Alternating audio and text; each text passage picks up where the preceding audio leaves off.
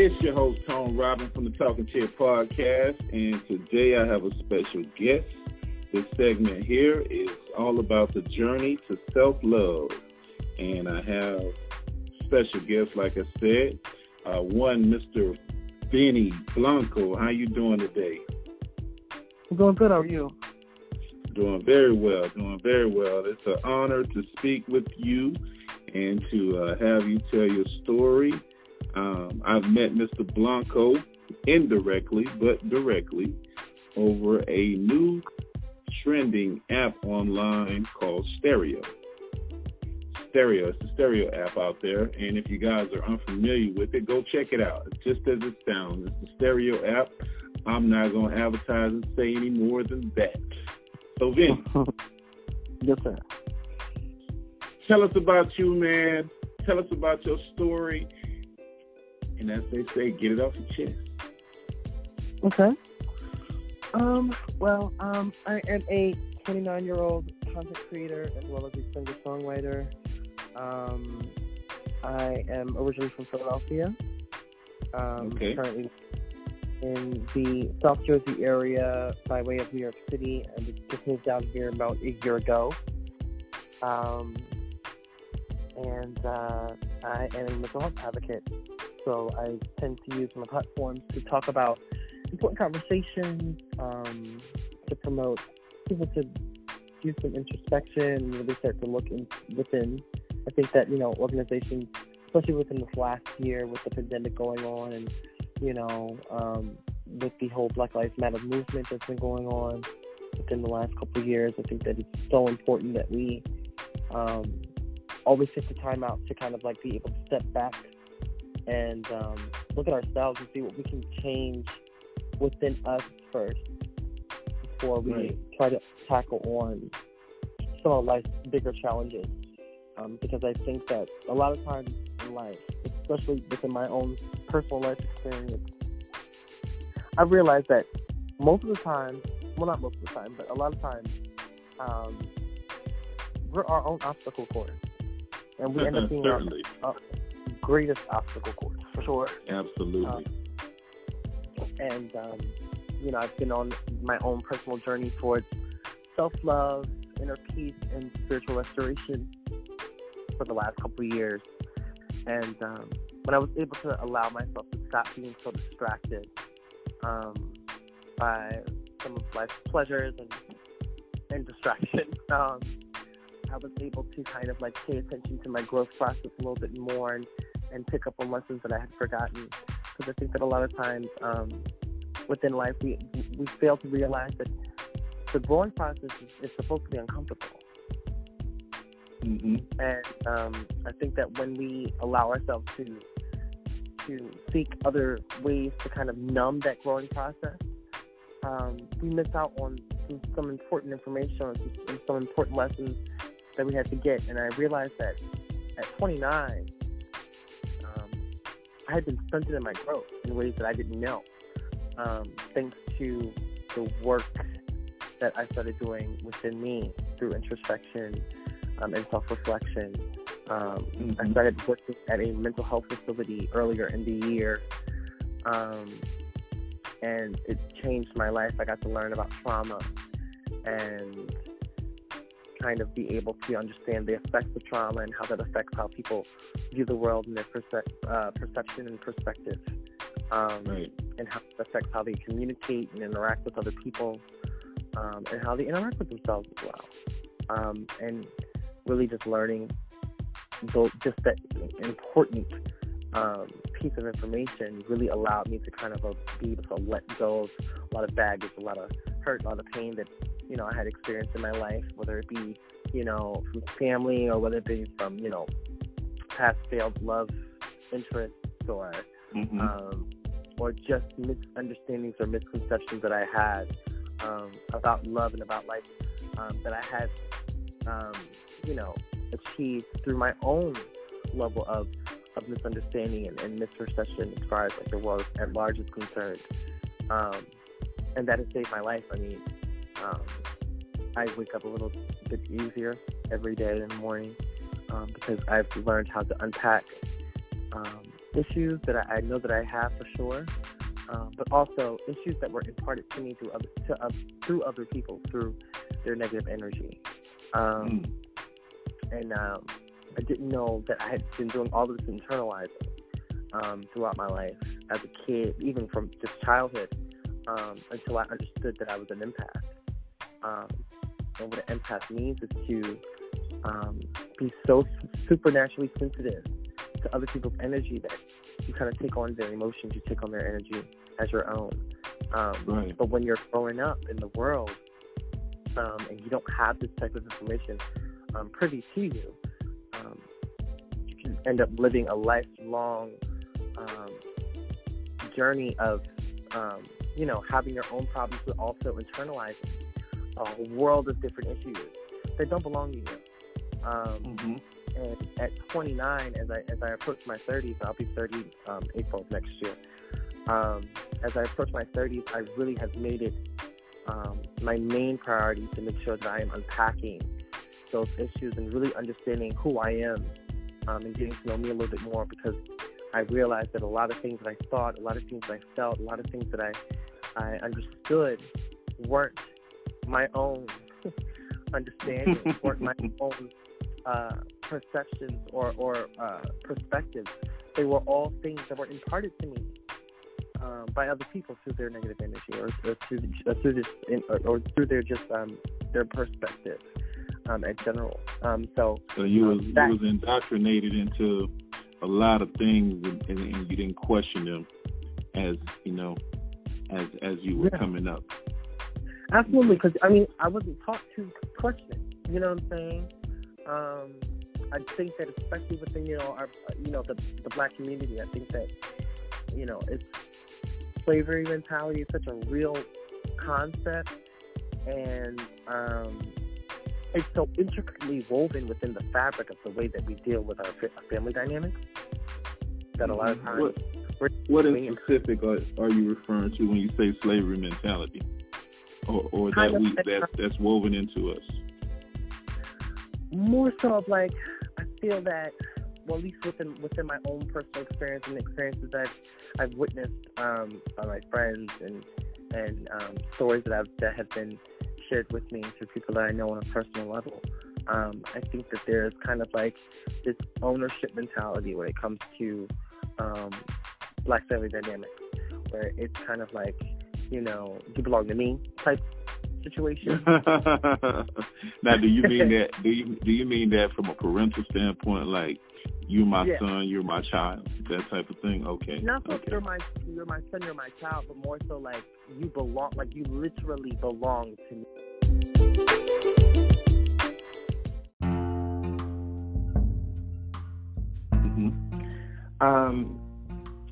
At the end of the day, I think that every parent just wants the best for their child, but we also have to take in consideration that parents are only basing what they know about life and about the life experience based off of their own life experience. And that's something that we don't take into consideration too much when growing up, because I think that, especially for me personally, I didn't understand that, I felt like parents kind of had the superhuman type of factor. You know what I'm saying? Where they were just divinely right, and they were definitely without fault, and mistakes didn't exist within being a parent. But I think that as I've become an adult and I've become to understand my parents a lot more and realize what they've gone through as children as well. At the end of the day, we're all just trying to get it right and trying to understand as much as we can about life through trial and error. I agree. And so, definitely. And so, it's a lot of unpacking, just not first for myself, but for my family as well. And it's made me understand a lot of, as far as some of the decisions that were made and some of the things I experienced as a kid, especially when it came to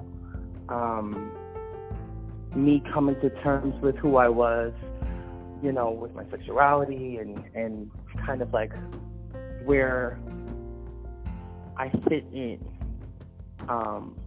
amongst the rest of the world. Because I was raised within that whole Black church mentality and community, which is and I don't think that people understand. Like, and I mean this with this, and I say this with the best of intentions, but that community is plagued by a world of mental illness. You know what I'm saying? It is. Like, it is. It definitely is. It's so I agree with you. I agree with what you're saying as far as the indoctrination of a lot of things, because, you know, I had the epiphany myself where I know as you become an adult and you start dating, and, you know, people make these comments jokingly, especially when it comes to infidelity within a relationship. Right. I want to be given a choice. Well, guess what? When we were born, we were never given a choice on anything. It was we were pointed in a direction. We had to go with the flow, and we had to accept a lot of things. You know, and when you say Black church, I definitely can identify, because my great grandfather was a pastor for 32 years before he passed away, and my epiphany was, as we think about religion and all things, I was like, so how did you know that I wanted to be a Christian, or how did you know that I wanted to be a Muslim? You know what I mean? And but through and still, whatever they did, we did, and so now we're seeing the effects in our adulthood, to where we're now peeling the onion, and now we're going in reverse, unlearning a whole bunch of stuff that was given to us. Exactly. And it was passed down to us, and mostly from an opinionated standpoint, without any real research. And we're uncovering, and, you know, just something as simple as saying, you know, with the choice of religion, just something as simple as that, where someone makes a decision to convert to something else, and then the whole family is looking at them like, what are you doing? Right. And you can only respond simply by saying, it's my choice. Right. You know what I mean? But that's to your point with what you're saying. I totally get what you're saying about Black church with a whole bunch of crazy ass folks, and you can cuss on the Talk Show podcast, so don't be tight now. Don't be tight. Tell your story. Well, I mean, and the reason why I kind of I go about that subject a little gentlier than I would had I be talking about anything else is because I still hold a lot of those core values and ideas and morals still very near and dear to my heart. Because I do believe in the importance of faith and faith-based practices. You know, there's a lot of times where I've been in situations where, you know, all I had was faith. You know what I'm saying? Right. And that's really what allowed me to kind of come through on top, just believing that, you know, there was an entity out in the universe that was going to bring me through no matter what the situation was, and no matter, you know, how many people had counted me out or how many people had changed their disposition as far as their allying with me. So I still hold a lot of those core value systems near and dear, but at the same time, I think that as I began to, and this is another thing, what I've learned in my experiences, as you begin to gather a greater understanding about yourself and about your life and about, you know, the people who play important roles in your life, and you start to question things, and you start to, kind of like you said, you're peeling back that onion. I think that other people's emotional immaturity tends to scream the loudest, because they're just showing you exactly where and when they missed the lesson, or where they stopped doing the work, or where they stopped asking questions, or where they stopped thinking for themselves and adopted, you know, ideas from other people that were around them. And that has been, I think that has been probably the most eye-opening experience that I possibly could have ever gone through thus far, primarily because when you understand people's level of emotional maturity, then you can deal with them a whole lot better. And keep in mind, I'm the product of a two-parent household, so I really've gotten to see, the effects of my father and my mother's childhood up front and personal. My mom was 22 and my dad was 24 when they got married. Okay. So, being 29.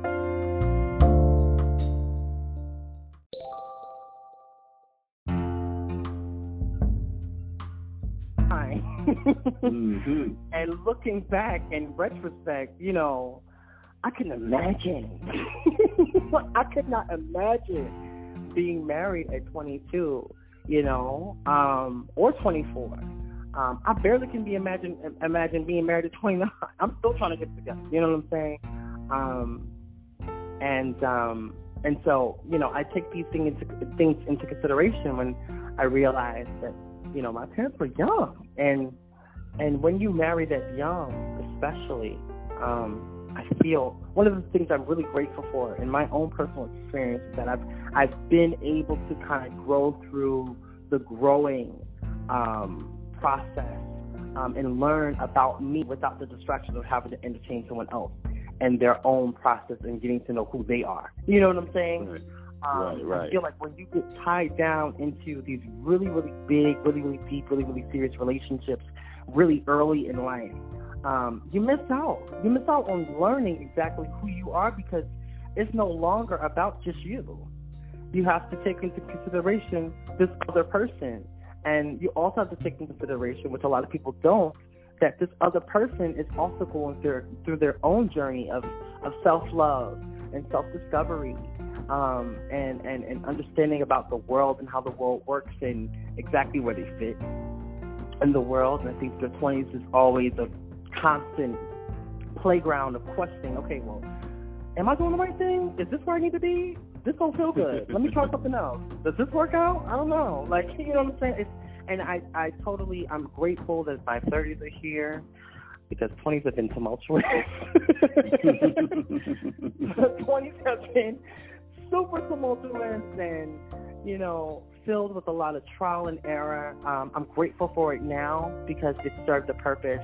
And I had to go through it the way that I had to go through it in order to learn the lessons that I've learned now. And I truly believe that God does not make mistakes. I truly believe the universe allows things to happen in its own way, organically, the way that it needs to. Maybe not the way that you want it to or the way that you desire it to, but it definitely happens in the way that you need to. I always say to especially people on the on stereo, which is where you found me, I have a habit of always telling people, like, listen, love may not take you where you want to be, but love will always take you where you need to be. And be grateful for every place that it takes you, because there's a lesson to be learned in every place that it takes you, no matter how uncomfortable it is, no matter how ugly it might look or distorted it may seem. There's a lesson to be learned. And as long as you are learning those lessons, as long as you are getting those lessons, as long as you are not repeating the same circumstance or the same situation over and over and over again, then you are winning. It's okay to be uncomfortable. It's okay for you not to be living within your full purpose just yet. You know what I'm saying? That's a process. That's a journey. Right. But as long as you are taking those lessons to heart, as long as you are not allowing yourself to be distracted, as long as you're not numbing yourself during your growth process, and that's something I had to learn how to stop doing as well. Stop partaking in partying and drinking and smoking weed and all this other stuff, because at the end of the day, like, it's supposed to be uncomfortable. And if you are comfortable, that means you're stunted in your growth. People who are comfortable can't achieve anything greater than what they got right now. Absolutely. 20s is different. 20s is a lot of partying, a lot of wild shit. 30s is a little. I'm gonna just say this. Sometimes the 30s are just slightly better, And like you said, as far as getting to know yourself, I'll tell anybody now, step away from a relationship for a while and explore yourself. Unless you're with a person who allows you to have your identity. Right. If you're involved with someone who allows you to have your own identity within the relationship, then you don't have anything to worry about, because as I was dating, I often gave myself to the other person as the man, feeling like that was the right thing to do. Right. And as I had time to reflect, I was like, man, I wasted a whole bunch of years trying to help somebody else be the best that they can be. Right. And in retrospect, I'm just like, I missed a lot of things that I could have done better, or even went even further had I not played it safe, just trying to protect the other person's feelings and emotions. Absolutely. As I wanted to advance in life, and I mean that from a standpoint of career and things of that nature, because you're hesitant to travel. I mean, I remember getting offered numerous times to go to California for different positions, and I just wouldn't go. I wouldn't go because I'm like, my girlfriend, they don't want to move out there, that kind of thing. But But enough about me. It's all about you. It's the Vinny hour, right? That's all about Vinny. No, I'm glad that you donated that, because I can completely identify with that concept. I've been single since I was about maybe 21. So it's been 8 years of just being by myself, and that's not to say that I haven't entertained people. I'm not taking people seriously, but at the same time, I'm so grateful for the fact that I was not in a relationship because I was a broken person.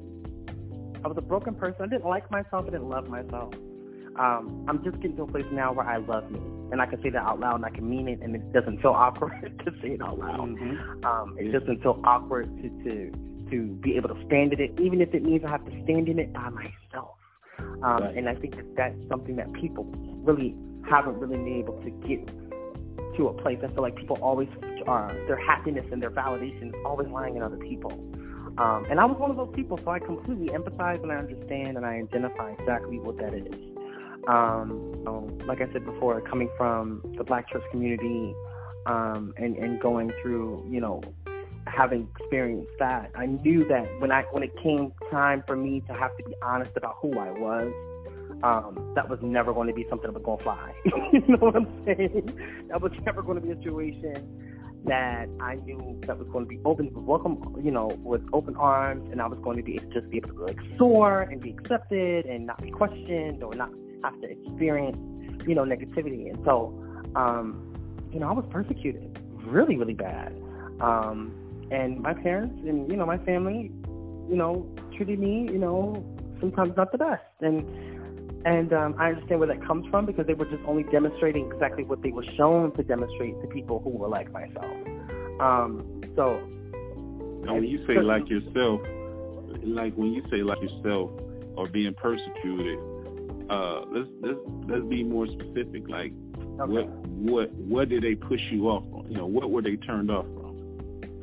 Well, I'm a homosexual man. I've come out the closet when I was about 18 years old, but it was always a situation that I already knew at a very young age. I mean, like, I would say like 2, maybe 3. And it was just something I felt on the inside. It was just something I always kind of like knew. And it's always something I kind of had to feel like I had to like hide. So I always had to push behind.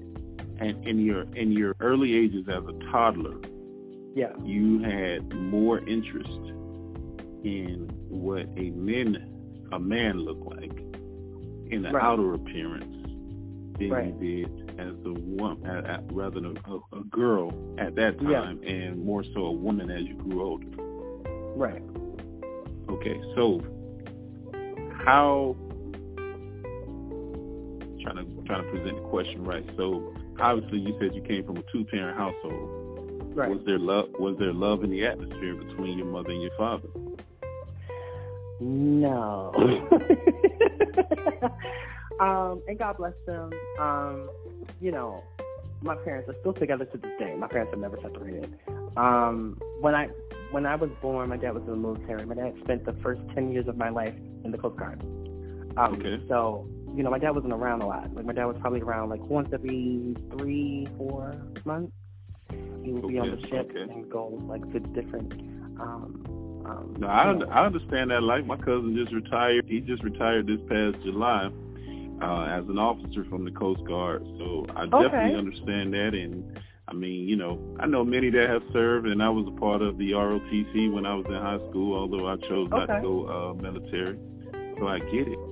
So now it was you and Mommy in the house. It was me, my brother, and my mom. Yeah, and for the first 10 years of my life. And my mom, God bless her soul, my mom did not sign up to be a single mother, but it's something that she ended up being at the end of the day. But she did such a great job, my mom, given the circumstances and given the knowledge and the tools and resources that she was given.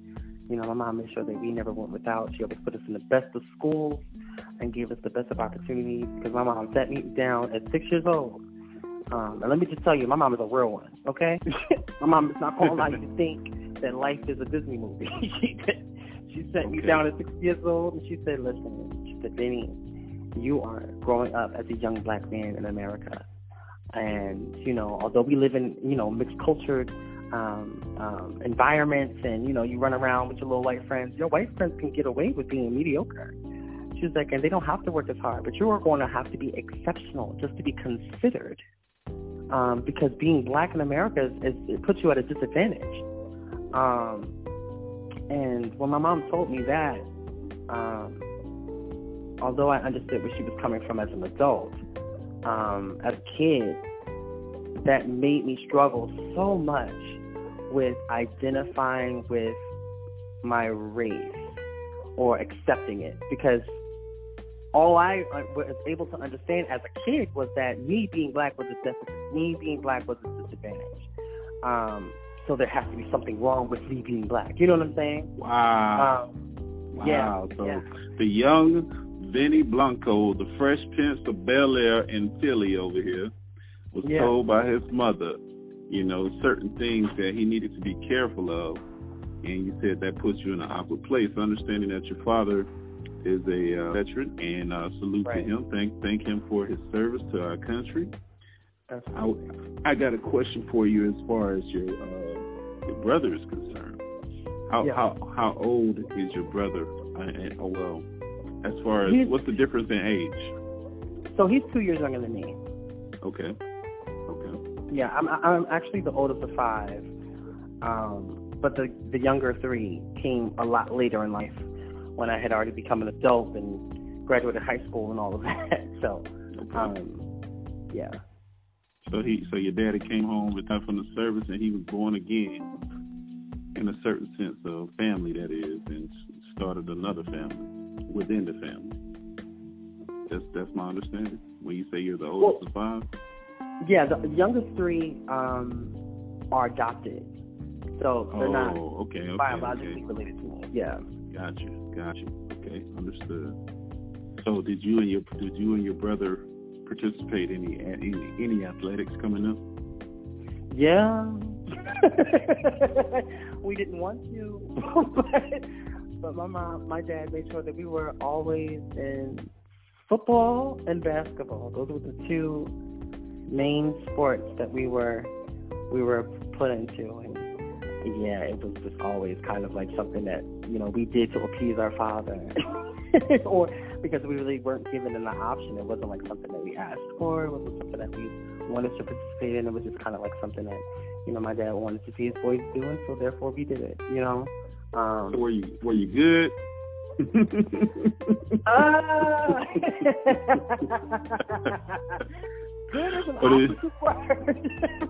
Or did you just hung out there because, you know, that's what you had to do, and that was that, and then you got a chance to see some people in the locker room, obviously, because for the other reason. No, I mean, you know, when you're dealing with like talent sports, they don't have locker rooms. They didn't do all of that, especially not as a kid growing up. So I didn't really have that experience. And then like in high school, I didn't play any sports. So like the whole locker room thing was only for gym and, you know, even then, like, I was one of those people who was trying to keep who he was to himself all through my school career. I didn't come out until I graduated high school at 18. So, because I was not about being a part of the rumor mill, and I felt also you're dealing with somebody who had really low self-esteem.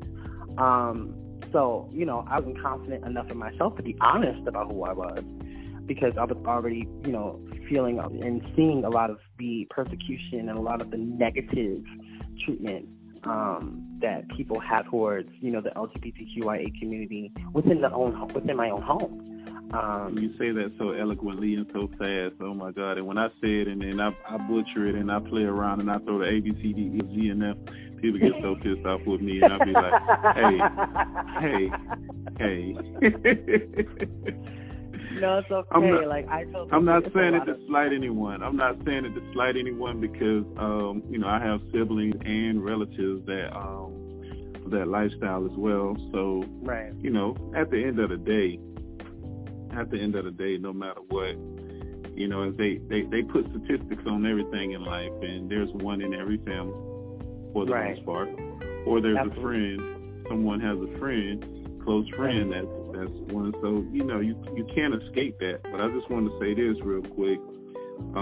So you brought up something interesting to me, because as I'm preparing for another podcast, as a part 2 follow-up with someone, she sent me a message.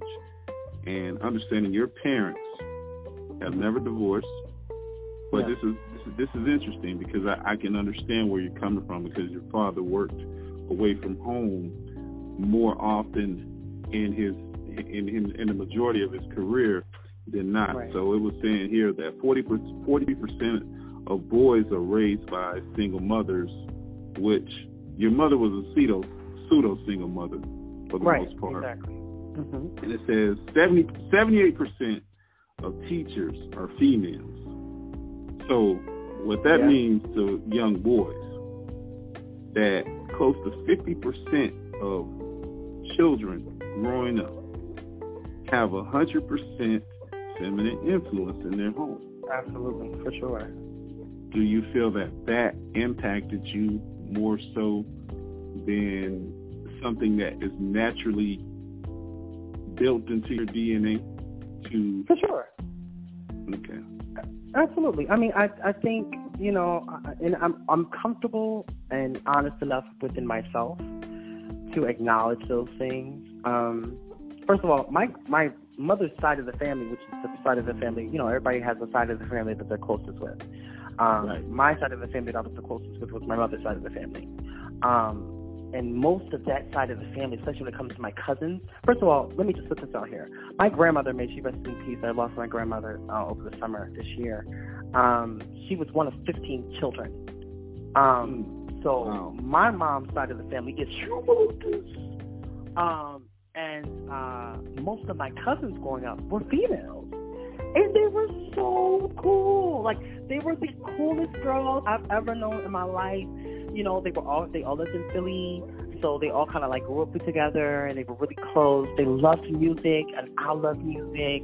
They were really into like all of like everything that was trendy, and they were just super, like, I just felt like they were always super popular and super like, just like the it girls. And they just like, they did hair, they did all of that. They jumped rope, they did all of that. And I was enthralled, because I just thought they were just so cool. And they loved me, they doted on me. They always picked me up, kissing me and hugging me, and I just reveled in that amount of love.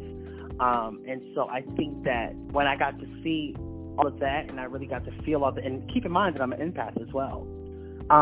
So when I was being fed all this feminine energy, what did I do?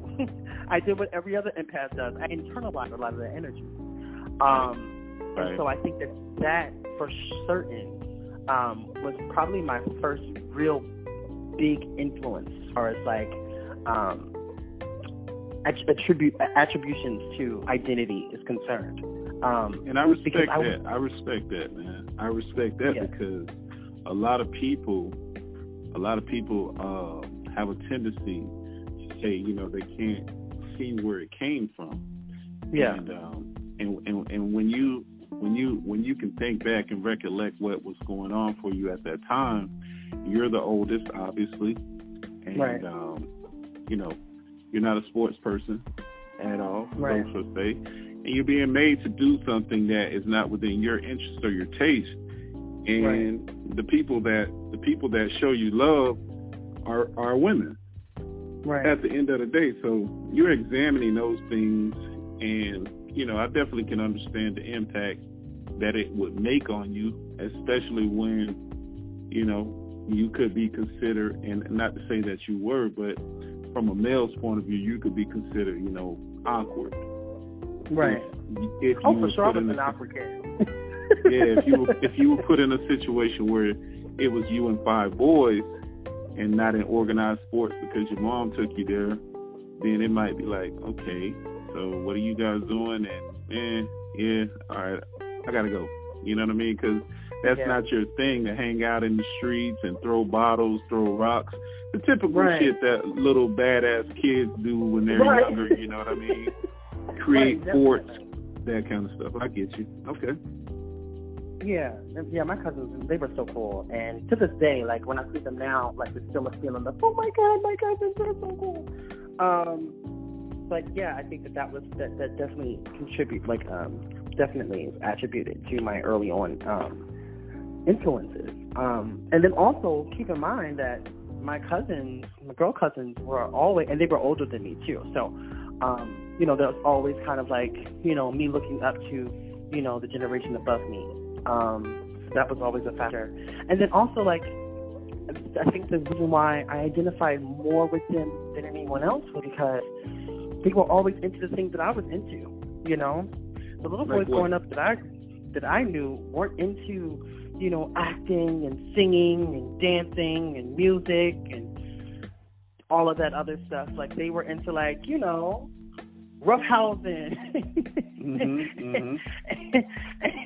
and calling each other names and like I was a sensitive kid. I was mama's boy through and through as a kid. And my mom sheltered the hell out of her kids. Like, we didn't sleep over people's houses. We weren't really allowed to go over people's houses. If we did, it's because we snuck up in there. My mom did such a great job, because my mom just didn't want us to be victims of things that happen out in the world, and people get molested and things like that, which happens to me anyway. But she tried as much as she could. She tried to keep me from those type of experiences. Did she overdo it sometimes? That's up for debate. Ask her. But my mom did the best that she could, and she just wanted to make sure that her kids were protected. And so I spent a lot of time with family, and they were really the ones who watched us, my grandmother and my cousins and a couple of aunts. I had one uncle who really, really took me under his wing, who passed away when I was younger. He was a pastor at a church, and he loved me like a son almost. And very early on, and I think this is probably one of the most impactful things that I've encountered in my life, he early on saw that I had not only a gift, but I had a desire to sing. Mm-hmm. And so what he would do is he would put me in front of the congregation every Sunday, because we attended his church out here in South Jersey. And he would put me in front of the church every single Sunday and let me just sing my little heart out. And I thought that was so, and to this day, and I get emotional thinking about it every single time, because I think that was so powerful for me to see, because I had never, not one time ever, had been shown by a man that sort of attention. Like, not only do I see you, not only do I love you, but I see the things that you love, and I want to support you in the things that you love. You know what I'm saying? And that was the most impactful thing for me. He had me sing when I say every Sunday morning, I was up in front of that choir with the lead solo. I was in front of the choir every Sunday with the lead solo, and that did wonders for my self-esteem. That did wonders for my love for music and my love for entertaining, and I think that really spoke volumes. And then once he did that, other family members within my family who were pastors in front of their church kind of caught on. My grandmother and my grandfather, as soon as he did that, they caught on very early. Well, so anytime I would visit their churches, they made sure I was in front of the congregation singing as well. You know what I'm saying? So it just kind of had this rippling effect, and I think that in hindsight did such wonders for my self-esteem, and definitely kind of boosted my love for music, because there was an exciting feeling. It was scary, it was intimidating, but it was such a thrill to kind of hear people hooping and hollering and clapping and excited just to see me and my little self at 6, 7, 8 years old up in front of everybody, a congregation of at least like 75 people. You know what I'm saying? Adoration. Absolutely. Adoration is addiction in itself. Absolutely. Once you start getting the fanfare. But I just want to ask you, like, how, as you're getting these, or as you're having these feelings, for other men, other young men, right? How does your brother speak? Do you confide in your brother at all? No. No, because did he develop in a masculine way that was different? Yeah, like me, I don't know, and it's weird thinking about it now as an adult, but I think that my brother was just cut from a different cloth. My brother was just very much a boy's boy. He liked to play in the dirt, and he loved to play with ants. And he was a boy's boy, and he played with the boys, and he just kind of like reveled in that energy. And it was never really a situation where, I'm only talking from my personal, evaluation and understanding, and from the things that he shared and the things that I've seen from him.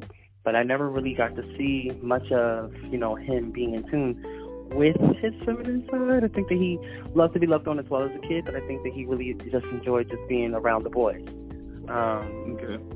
Whereas for me, that just...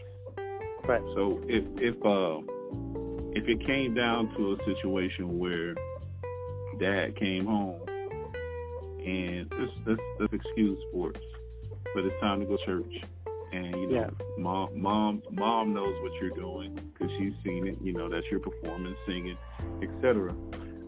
As if dad attended church with y'all, what was his response, or do you recall his initial reaction seeing you perform for the first time? My dad has been consistently kind of reclusive. He doesn't really he's never really been the type to express himself too much, or interject his emotions or his feelings. So there really wasn't much of a reaction. I think that he just kind of took it in stride and just like, okay, cool, they want to do music, that's okay. But I never really felt, and I think to the day, I think that that's had an effect on me. I never really felt like a genuine interest from my dad about who I was, what I liked, what I was interested in, you know what I'm saying?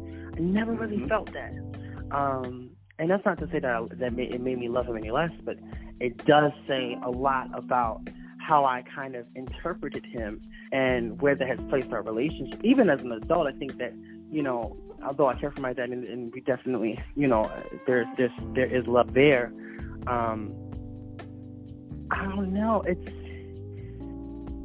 We have like a platonic type of relationship. I don't know how to say it. Like, I don't feel or look at him like he's my brother, but I don't have like this fatherly type of I don't know, like adoration for my father. Like, some people like really just.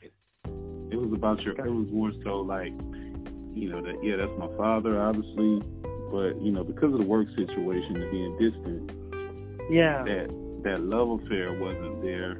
That loving aspect of the relationship was more given to your uncle, the pastor, who who was more relatable in your eyes. Right. Yeah, who really took to me? You know what I'm saying? Like, I never really felt like my dad took to me. I never really felt like my dad really went on his way to get to know who I was. Like, my dad never really had personal conversation to ask me, like, what do you make? Like, what are you into? Like, oh, that's what you want to do? Let's see what we can, you know what I'm saying? Like, and there were times where I think that my mom tried to set my dad up to where, he would be a part, but it was never something I really felt genuinely that it was something that he took upon himself to do. Because not only that was my dad not around because of work, my dad wasn't around. My dad, when he was around, he wasn't emotionally invested. And that's attributed to a lot to his person. Like that's attributed a lot to his childhood. He was born to a family, to his mother and father, and his father left the house very early on in his childhood, and his mother ended up resenting being a single mother and took it out on her kids because it's not something that she signed up for. And so there were a lot of times he grew up where he was just kind of like summoned to his room to be by himself, for the entirety of the day because she didn't want to be bothered. She was angry, she was hurt, she was upset, and he ended up being the emotional punching bag for those emotions. And so that has carried that type of treatment and mentality. I can only imagine. Man, you starting in my documentary right now, man. I'm supposed to be doing a documentary about this type of relationship. Really? Wow. Yeah. That has stayed with my father all his life. And so my father has always been in a state of being present, physically present, but not here. Right. Not here. No, I can understand. It's very relatable from that era because,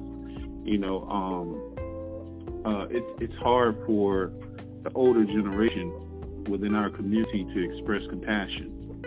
You know what I mean? So I could totally understand where you're coming from with that. Where you can see a person every day, and the mood is very mundane for the most part. It's disingenuous, and when you're dealing with that individual, however you turn around and you're speaking to your mother, and it's like night and day. You know what I mean? Yeah, I get it. Yeah, absolutely. And my mom and dad are yin and yang. My mom is super like invested. She was one of those moms who was a part of everything. Did my homework with me, asked me how my day was after every single day, wanted to know about, my mom was my best friend growing up, because I had low self-esteem. And I think kids, when they see that you're a kid and you have low self-esteem, they go for the jugular. Mm-hmm. They run for the opportunity to make you feel less than because they know that they have the opportunity, they have that privilege.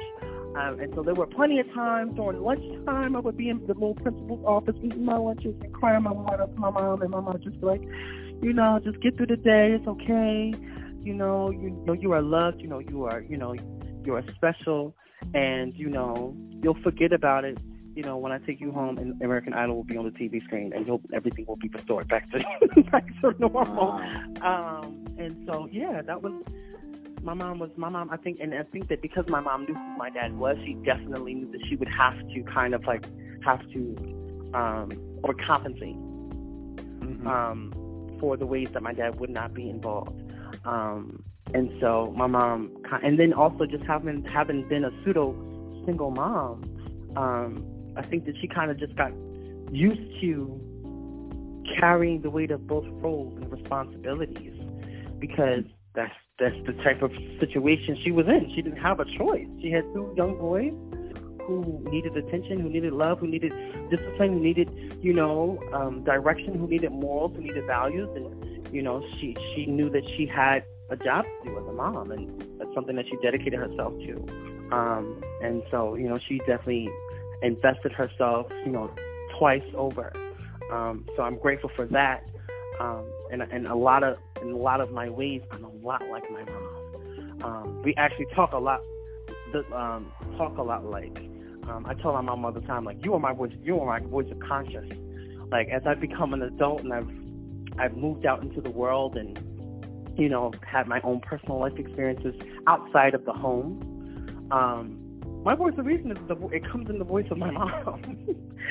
So I can't escape my mom even if I want to. And I tell her all the time, like, Mom, I hear you all of the time. Can you leave me alone for the 2 seconds? Because you're always, everywhere that I turn, every thought that I encounter, you are always there. And I think that that's something that she's excited and that makes her happy, because she knows that no matter what's going on, and no matter what I'm facing, she knows that she's always present. And that's something I'm learning to be grateful for, because being so much like somebody, you can only imagine how that contributes to, how you guys might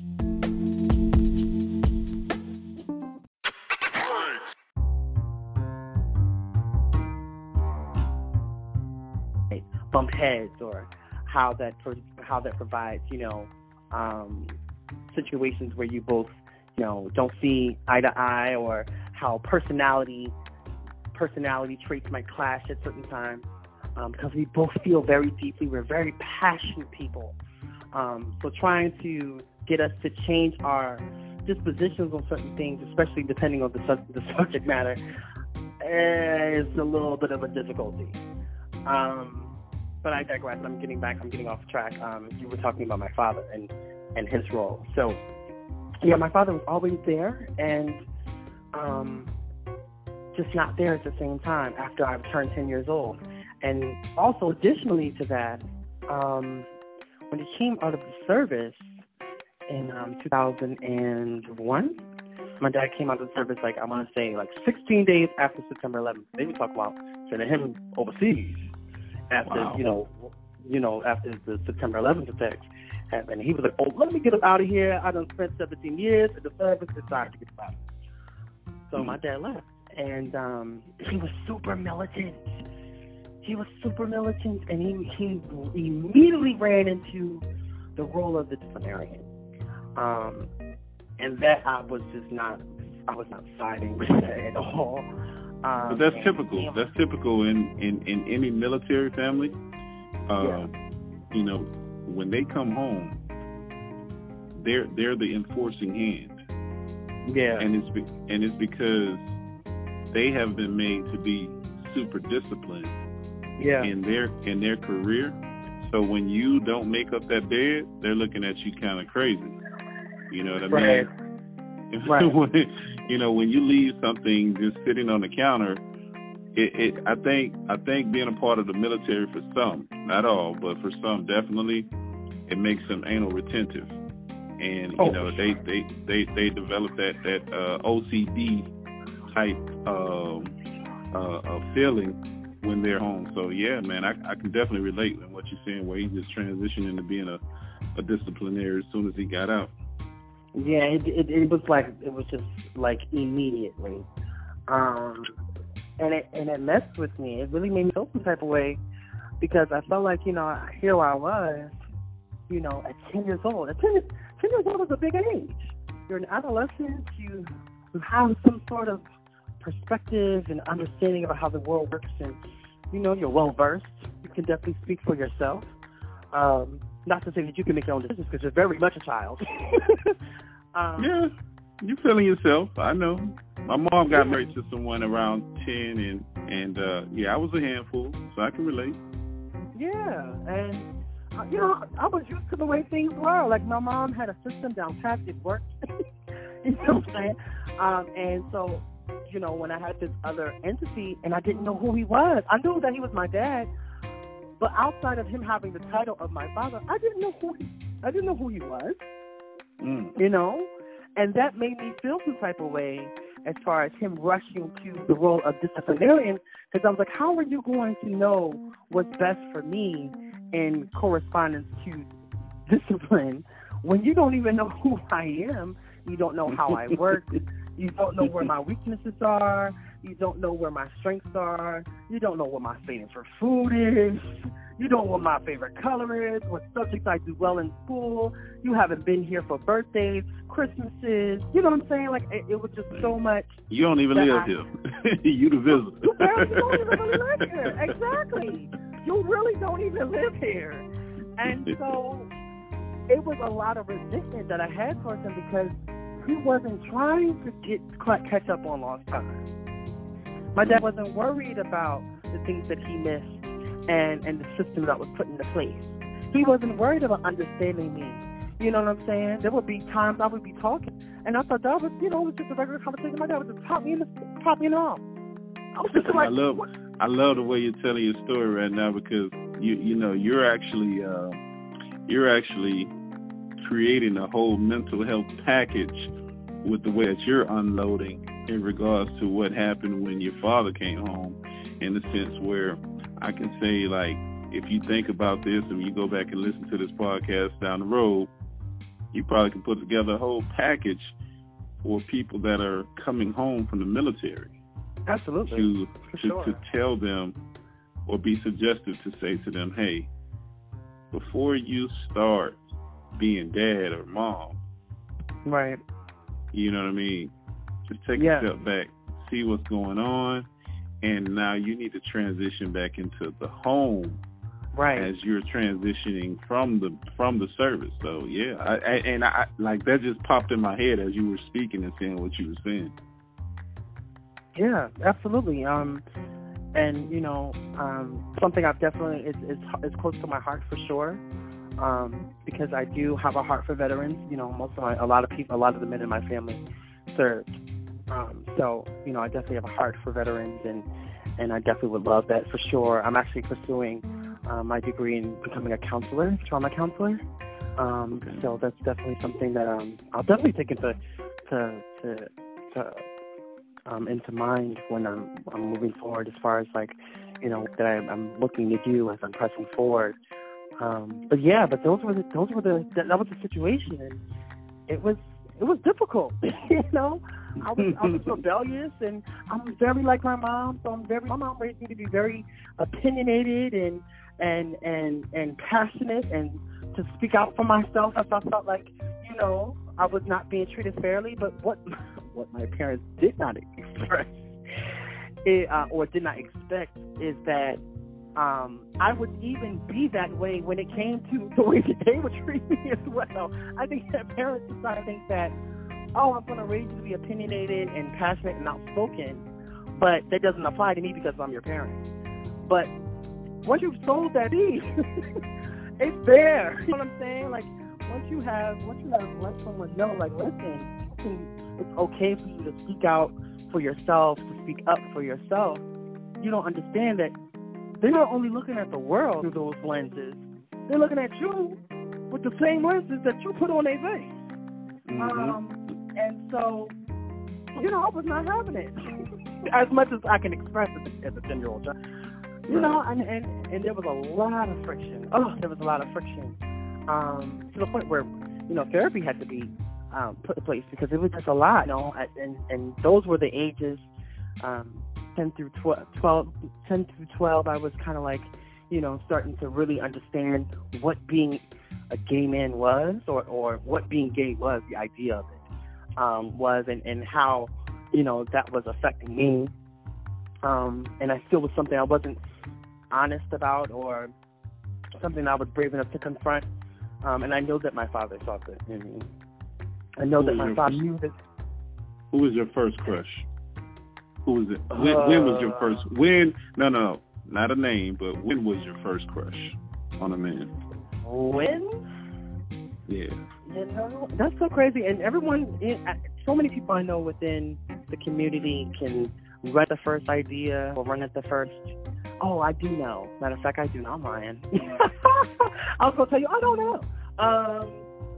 My first crush was on a little boy named Joey. And I was 6 years old. Joey was 7. And Joey lived right directly across the street from me. We had just moved out of Philadelphia and moved into South Jersey. And Joey lived right across the street. And I knew that I liked Joey. I thought Joey was a cute little light-skinned boy with curly hair, And I was just like, okay, I understand what these emotions are. And I wanted to play with Joey all the time. And I disguised me wanting to play, me having some sort of feelings for him under the guise of, let's just play. Let's just come outside and play. You know what I'm saying? Right. And my mom knew. My mom was talking to the side like, you are so infatuated with that boy Joey across the street. You need to leave that little boy alone. You can see it in your eyes. Okay. She knew it was. My mom knew what it was. My mom, and I think the reason why, and I'm going to touch on the relationship that I have with my mother in a second because it's tumultuous. So there's a lot to unpack there. But I think that my mom, and she's the one who felt more strongly as far as negative feelings, as far as how I identify myself, and I'm not sure exactly why. I don't know if that's contributed to something that she went through in her childhood or something that she experienced, or maybe that's just some of the toxicity that was, internalized through her experience, through that, black church mentality that we were just talking about. Because my mom was raised to believe growing up that if you wore pants as a female, you were going to hell. You understand what I'm saying? So that just speaks volumes as to how twisted things were, and I'm sure that it's taken her some time to confront some of those things, and she still has things that she probably hasn't confronted to this day. But either which way, it's funny how my mom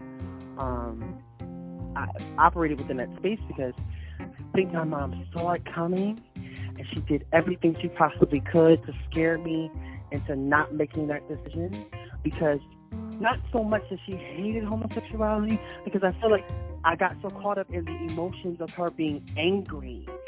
But I don't think her anger came from me really choosing this life.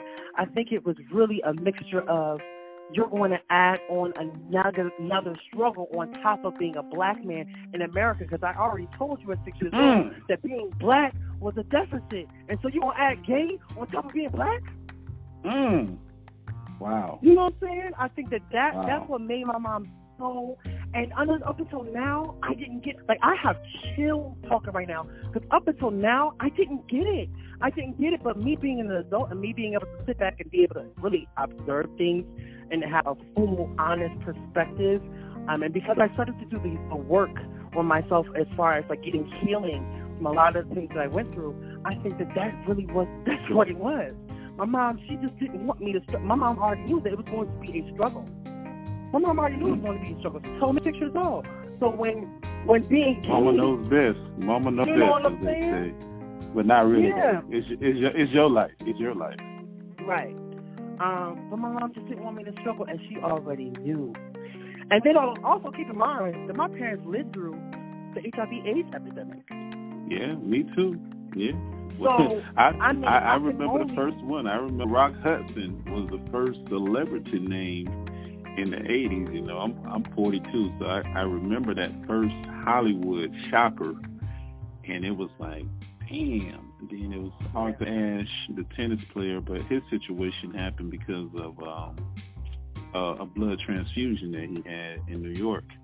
One of the most famous male tennis players who happened to be black from Virginia, Arthur Ashe. So, you know, HIV and AIDS, and not to add, but also to add the crack epidemic, you know, coming at the same time, it's like COVID. COVID is the new HIV. Yeah. Because the scare for us that have went through the initial HIV period was, you don't know who has it until they get it. And then it doesn't show. And then the way people were checking out before they were getting medicine, they were shriveling up, man, and they were a shell of themselves. And you're looking at people like, damn, man, what happened to him, man? Why the hell he? It was the phenomenon and the trauma that absolutely. And let me say this: fuck PTSD. I'm gonna call it TSD, because it's traumatic stress disorder. Because it ain't no post in it. It is something that's ever present, and it'll never leave your mind. Because I've had people that have fallen victim to it, so I totally know where your mom was coming from. For sure. But continue on. It's your show. I think that I'm just your guest. No, it's totally fine. I enjoy. One of the things I love about stereo, for sure, is the fact that you don't get on by yourself. You get on with another person. And you know, I'm just starting my journey in content creating. I've always been a conversationalist. And every job that I've had has always been a job where it was customer service based. So talking to people is just something I've always had a knack for. My mother was a vice president of a children's museum in Philadelphia. And so I grew up with an early appreciation of arts, history, and culture. But in addition to that, you know, because my mom was a vice president, anytime the newscaster would come and do a story, or, you know, anytime there was time to do pictures, whatever, my mom made sure I was at the front. I was always in somebody's camera or somebody's microphone talking about something. And that's why I always tell people now, like, I'm so personable because I wasn't given the opportunity to be shy. in correlation to that, and then we also singing in front of the congregation every Sunday at my grandparents' church as well as my cousin church. There was no time to be shy. There was no time to you know, sink into the background. My parents, I think that they just always had great expectations for me, and so they wanted to make sure that I was put in positions to where I had to exert myself and let people know, you know, greatness was in the building. And so I'm grateful for that now, looking back at it. But yeah, I think that going back. I'm gonna add one more thing, you know, like your mom, you know, it's an undeniable situation for you, you know, as a black man. Being outspoken is is another thing that your mom could talk to you about, because everyone's going to be drawn to you as long as you're willing to speak. I was the ball player. I'm tall. I'm the big athlete. So I couldn't duck attention, even if I wanted to. So, right. Yeah.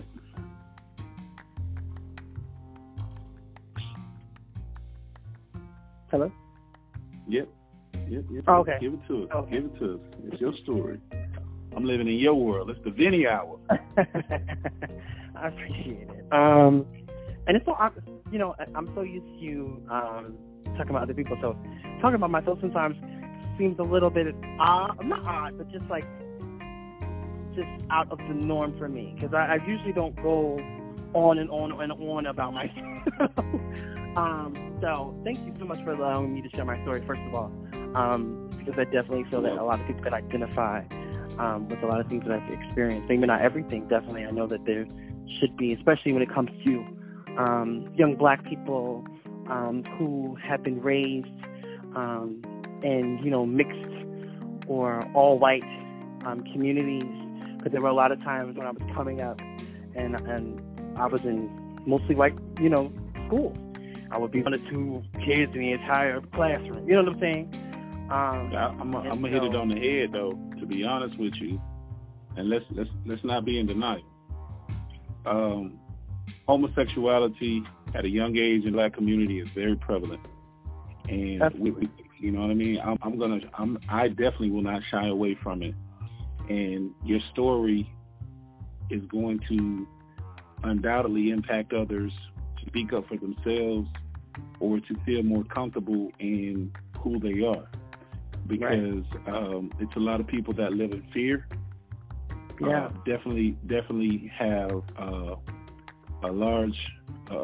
great deal of insecurities because they cannot posture themselves to address it, and to shy away from it is even a bigger problem in our community, because you know, you already have a person feeling outcasted and not to acknowledge them, and they have to consistently, you know, hide who they are in character. No, let me rephrase that. I'll take that back. They have to hide in you know, who they are as an individual. Right. And the choices that they choose to make as far as living and trying to live freely are frowned upon in most instances. You know, it's, you know, they're constantly walking on eggshells. So, you know, to elevate you and give you the platform to speak to them that are living in the shadows like that is important. It's very important to me. It is important. It's so important, and I'm grateful to be the one to be able to to get on your platform and be able to share my story. And it's not an easy one to share because there were a lot of trials and tribulations that were correlated to my experience, because my mom saw, me liking boys at such a young age and didn't want to necessarily give life by putting a title on it. Because that's also something that exists within the Black church community. They feel as if they don't put a title on it, or if they don't call it out for what it is, then in some roundabout way they have neglected the effects or the responsibility of having to deal with what it actually is. And so, I think that my mom thought that she was going to be able to traumatize me by not going that route, by mistreating me anytime that, I showed any signs of feminine energy, anytime I showed any affinity for things that had to do with girls. Like, I grew up liking a lot of girl artists and female singers, and my mom tried to shame me for that. I grew up. How was she shaming you? Why do you always like girl singers? And you a boy, and just like always making it seem as if it was an issue. Verbally, so it was verbally condescending or abusive. Yeah, it was a lot of verbal and psychological abuse that was ensued in the household in efforts to try to manipulate the situation and I guess traumatize me enough to not want to go after it, instead of actually just dealing with what it was and trying to find the best solution moving forward. I know you went to therapy, as you said. Do you feel that it was a conflict that she was having because of her being a public figure for the most part with her position, having to, consistently have her life under a microscope in that type of position working at the museum? Or do you feel that maybe behind closed quarters, it was always an unsettling or fiery debate between her and your father? Well, my father's sister is gay. My father has a sister who looks like me, literally. Wow. So I was raised with a gay aunt, and she loves me and she kissed me. She was around. She wasn't like super around because my mom always felt some type of way about, her and her lifestyle. So my aunt kind of kept her distance, but she still was around. And my father didn't shame her. My father didn't speak ill about her. My father didn't, make her feel uncomfortable when she was around. He adored his sister. I've never seen my father light up the way that he does until his sister is in the room and they are cracking jokes and they are enjoying each other's company. My father really turns into a real person with happiness and joy in his eyes and a gleam in his eye when he's with his siblings. My father is one of three. He has a younger brother. How does that make you feel, though? Be his son and seeing the openness there versus your relationship. Sad for him. I have empathy because I feel as if he's like that with them because he automatically goes back to where the trauma was first inflicted on him as a kid. And so he sees more, and then he's also connected to people who understand exactly what he went through. Because they all have the same mother. Different fathers, same mother. So I think that he feels like there's a camaraderie there, and also a sense of support and understanding, like, we know what you went through, and it's okay because we love you anyway. And there's not really much space or having. I think that when people are traumatized and they go through things, especially when it comes to psychological trauma, it's hard to connect to people who don't understand your struggle. And sometimes when you are presented with the position of having to explain what happened to you, that'll just kind of discourage you from even just getting involved altogether. And I think that that's kind of like where my father is, because it's too much work and it's too much honest. I also think that to protect his heart, and to protect that kid who was mistreated, I think that he has neglected having to be honest about his situation, because the pain of what the actual situation actually was is too much to bear. And my father's birthday today. My father just turned 58 years old, and I don't think that he will ever honestly be able or be willing to face that dark and ugly truth. And so how he protects himself is that he shuts himself off to the world, until he sees, his intermediate family, that kind of trigger that inner child to come out. And it's not all the time, and his family is not around a lot. Like I said, we're more close to my mother's side of the family than my father's side of the family, so there's not a lot of interaction that goes between him and his siblings. He reaches out to them on his own time through, thank God for the advancement of technology and the internet. Right. I'm sure that he keeps, consistent contact with his siblings, and he hears from them. But I know that they definitely go through periods and moments in time when, there's a chunk of time where they don't speak, and, they'll fall back into contact whenever they can. And that's all contributed to their own experiences. But yeah, I think that I've because now that I have my experience within mental health, I understand. Like I used to hold it against my father, and my father said some really nasty things to me as far as how I identify within the LGBTQIA community. And I always question, like, well, if you feel this way about me, then how do you feel about your sister? Damn it, man. Because there's no way you can shame me about who I am. But and then your sister come into the door and you ain't got nothing but love and kisses and hugs and jokes and laughs for days. Like, so how is it fair that she gets this treatment, but you can't show this to your own son? I'm half of you. We got the same name. That's amazing. So I think that has been. That's been and that's been kind of like, and that's something I've had to kind of like being able to understand, and I don't think I really do understand. And there's some things I'm not going to be able to understand.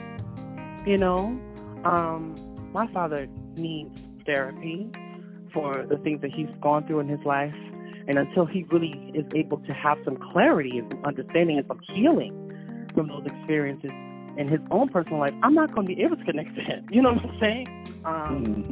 Because in order for you to connect with people, you have to have a certain level of vulnerability. Right. You have to. There has to be a certain level of openness. My father's never really had that. And so I've learned how to live with it. My mom has learned how to live with it. I'm sure my siblings have all learned to live with it. And, it's sad, but it's the case of what it is. And, you can't change people. And so I've just kind of learned to accept that, my father's 58 and, he has a defibrillator in his chest. My father caught COVID during the first round of coronavirus. Wow. And before coronavirus hit, he's always had to live with an enlarged heart.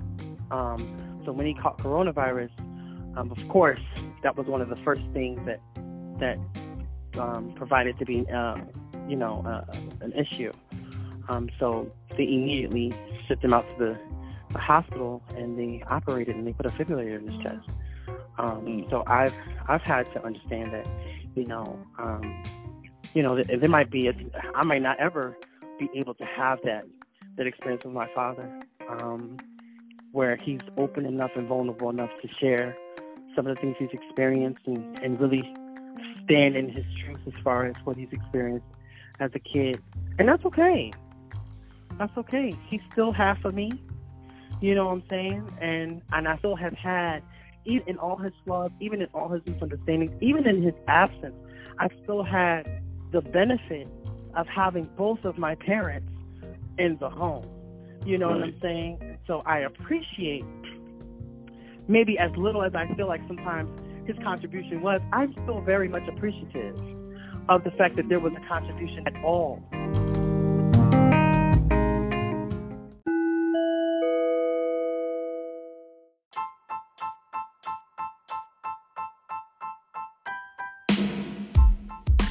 From him, because I could very much have not known my father. I know so many people who have grown up not knowing their fathers, or not knowing their mothers.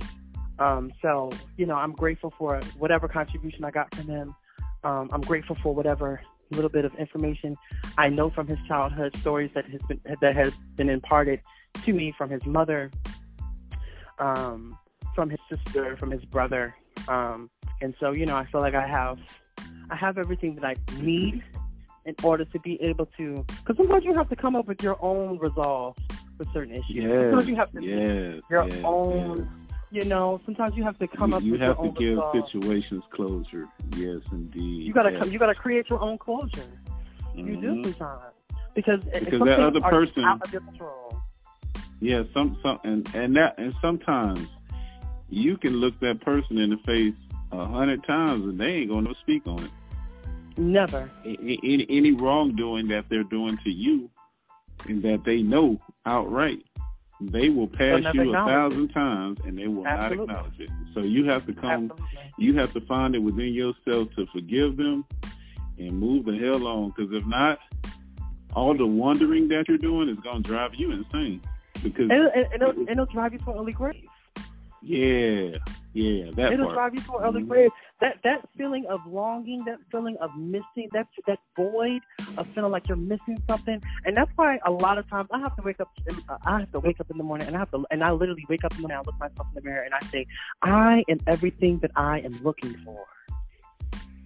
Even if I don't feel that way, even if I feel hopeless, even if I feel like I'm down on myself, even if I feel like I'm not loved, even if I feel not the most self-confident or secure in myself, I look at myself in the mirror, and that's one of my daily affirmations. I look myself in the mirror and look myself dead in the eye, and I say, I am everything that I am looking for. Because sometimes that void, that space that you feel that you're missing something will drive you insane. It will drive you to self-destructive behaviors. It'll drive you to entertaining energies and people who don't mean you no good. Because you are your truth. You are your truth. Yeah, Absolutely. Absolutely. And so I've had to learn as an adult. I think that's one of me doing that within the last year, because this journey towards inner peace and happiness and spiritual restoration, this has just been a year process. 2020 has been such an eye-opening experience for me. And I'm so grateful. But that's been one of the things I think that has saved my life, because in moments where I would indulge in self-destructive behavior, or in moments where I would entertain people who dishonor themselves, or who in turn will dishonor me. You know what I'm saying? Like, if you entertain people who are not doing right by themselves, you can't expect people to treat you with a treatment that they don't treat themselves. Like, if you're dealing with somebody who's not making sure that they're good and their priorities are taken care of and they're the most healthiest, they will in turn treat you negatively, because they're treating themselves with the same level of energy. True. And I've learned that, through a lot of trial and error, me being the victim of a lot of different situations was just honestly the core result of me entertaining people who were no good to themselves. So I ended up being a casualty, and them just reflecting the energy that they were internalizing. And thank God I learned it before it was too late. Thank God I learned it before it put me in some real feisty situations. There's people in the grave right now, you know what I'm saying, who just were in the wrong place, the wrong time, with the wrong people, and will never ever be given an opportunity to make a different decision. So I'm grateful that it didn't take for me to get into those types of situations for me to understand, like, all right, I need to let this person go. All right, I need to accept it for what it is. Because people reaching their full potential is an option. It's not a guarantee. Some people live their whole life and never reach their full potential. My mom used to say growing up, my mom used to give me so many good gems. I tell every young person I meet, everywhere that I go, I tell people all the time, like, listen, my mom used to tell me, she used to say, you want to go to one place where it's full of potential? Go to the cemetery. She said, my mom used to say, future presidents, what's supposed to be, scientists, what's supposed to be teachers, what's supposed to be Nobel Peace Prize winners, what's supposed to be real leaders and real powerful people, dead and gone, without reaching their full potential. I felt that, reaching your full potential is a choice. Reaching your full potential is an option. People have potential. Everybody has potential. We all have purpose instilled in us. Not everybody live out their purpose. Some people get distracted. Some people get caught up in other people. Some people lose their identity. So it's really your decision. It comes down to how bad you really want the best out of your life and and how far you're willing to sacrifice. Sacrifice is not comfortable. Some people say that fear is people fear failure more out of life. I say people feel uncomfortability. Do you know how far people will go just to make sure they're not uncomfortable? Very far. People will spend their rent money on not very being far. That's why we have so many people unwilling to tell the truth, because they'll rather remain uncomfortable, not to force the situation against another person. Absolutely. To get them in trouble. Yeah, and that's why we got the hidden secrets, where molestation within the family. Absolutely. And especially when it's through kinship or a family friend. And it's not even just a person telling them, don't say anything. It's more so once something traumatic has happened, the person who is the victim is more concerned about not getting the person in trouble who did it to them. Yeah. And that happened to me. When I was 2 years old, I was sexually molested by a female cousin of mine. And my parents knew about it, and apparently, they put me in therapy, and the therapist mentioned that, it was early enough in my development where I wouldn't remember, and if they didn't bring it up, then I would be fine. But I remembered. And I found myself at 18 years old bringing it back up. And instead of my mom, having a regular reaction, I would think that my mom was in shock. My mom's reaction was, "Oh, you remember that?" And I remember my jaw dropping to the floor. And it really made me look at my parents for the first time like humans. Like, oh my goodness, these are not, understanding that my parents are 22 and 24 when they got married. I was like, oh my goodness, my parents are still 22 and 24 in a lot of ways. You know what I'm saying? Like, and I get it now. Like, that was the one situation that came about that made me understand, like, oh, wait a minute. My parents are still 22 and 24 in a lot of ways because they missed out on learning some really important, vital lessons. They missed out. You know what I'm saying? And it shook my world. It shook my world to the core. And after I came out with that confession, I was able to open up about being raped at 12 at a summer camp, at a church of all places. And I think that also had a huge effect as far as how I identified myself, because from 6 years old onward, people have been calling me gay. You know what I'm saying? Like, my mom put me in public school one time. At 6 years old, I was in the first grade. And it was horrible. Them kids was running me home every day. You understand what I'm saying? And I was called gay and, faggot and everything else like that under the term. You can imagine, kids are terrible. And I didn't know exactly why all of these names are being called, but I now understanding, like, me being in love with my girl cousins and me having an affinity for female, singers and artists and programming on Disney Channel that cater more to, the girls than the guys, and all of those things, like, those had a lot to do with how I presented myself, but your classmates didn't get a chance to see you as a person like that at that young age. So what do you think was something that stood out to them that made them be so harsh and, choose to chase you down and sling slurs at you like that? Well, I was a very effeminate kid. Okay. Okay. So it was your body language.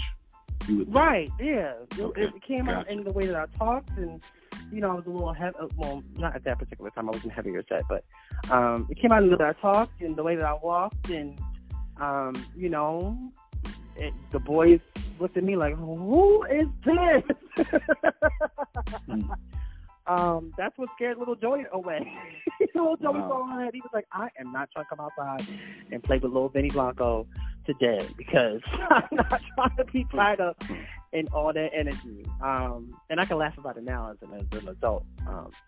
But that was disheartening. And so the only people who really took to me were little girls. And they love you. And they love you. Really? I mean, I definitely know the relationship of that one kid in school that you could perceive that he was going to be living an alternative lifestyle. Mm-hmm. And he had a fan club, especially in black women love gay men. Yeah, they love gay men. You know why? I always share people this. I say I try to open up the dialogue, and I try to explain to people why black women and black gay men usually, or just gay men in general, usually have a camaraderie. I say in any race of people that you look into, you'll find that there's two sects of people within those races that are usually face the most mistreatment and the most persecution, and that's usually the women and the gays. And especially within the black community, I think that we end up having a lot of times you'll see that we have such a strong camaraderie because a lot of our struggles are similar. You know what I'm saying? So your double negative was a plus in that instance for you. Gotcha. Absolutely. Mm-hmm. And I've learned that through my experience, not just through my experience, but also what I've seen in my, from my own observations of being within the community and seeing other black women and black gay men, going hand in hand. But that type of camaraderie is super strong. My best friend to this day is a girl. And when I tell y'all that she will fight grown men for me, like that's a bond that's undeniable and that is unbreakable. And when you are able to grow with that person, because we were broken people when we met each other, but we both have been on our journey to self-love, inner peace, and spiritual restoration. She started a little earlier than I did. She probably started about a year and a half before I was able to start my own journey. But when you're able to meet people when you're broken and be friends for the wrong reasons, but then get healing from a lot of the things that exist within you, and then still be friends for all of the right reasons now, that's a beautiful thing. And so she's not just my friend now, she's my sister. So, she's always around, always. And we're honestly the same person. She's me in female form. And every time we get together, no matter where we go, it is a show. Every single time. But I say all of that, I'm getting off the subject. I want to get back to the story. So growing up, it was hard. And the girls loved me, and the guys didn't. And because I was a sensitive kid, I was sensitive to energy, I didn't make myself available to the guys. Because all you had to show me was one time that you didn't like me, and that was enough for me to stay out of your way. Right. I was never in the business of imposing myself onto people. I was always in the business of, I just want to be who I am. And, you know, if that's for you, then we can be cool. If that's not for you, I'm going to stay out your way. Although that ended up working against me, because people felt like they could test me, because I was not a confrontational kid. I didn't really grow up although I'm from Philadelphia, a lot of times I didn't grow up within the inner city. I had a very small and limited experience as far as the things I experienced within growing up in Philadelphia. I wasn't allowed to leave my block. And I also was raised in one of those type of communities, and I'm grateful for it, back in those days where everybody's parents on the block looked out for everybody's kids. So it wasn't like you were just outside and everything and anything was happening. You was outside, but you was protected because you had the neighborhood watch. You understand what I'm saying? Yeah. We don't have the village. The village. Yeah. Absolutely. Absolutely. So, now, let me take it back though to the unfortunate incident. As far as something happening in the church, and my only question was, when you said it, was you were in the church and, you know, unfortunately, you were molested by one within the church. Yeah. My question is, how do you go home and try to be normal after an act like that happens? Well, because I had already been tampered with at the age of 2. Wait, hold on. But that, to me, I'm just gonna say this. You're saying it was a woman when you were 2 years old.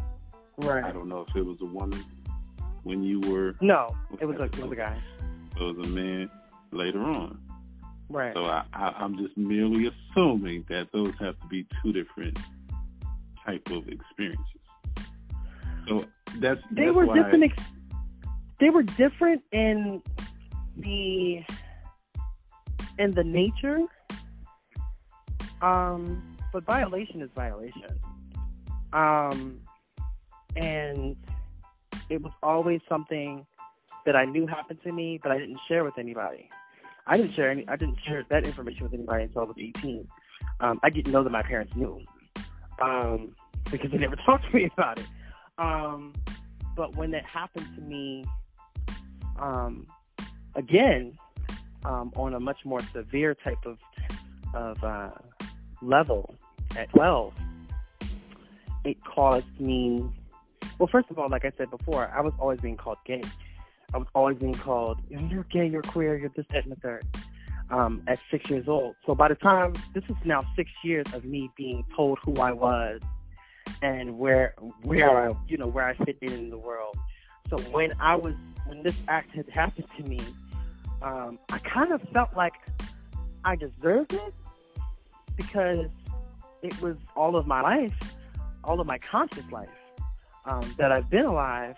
All I can ever remember is being called gay, and gay always being a hot topic of discussion, whether it be the kids teasing me or whether it be a mom,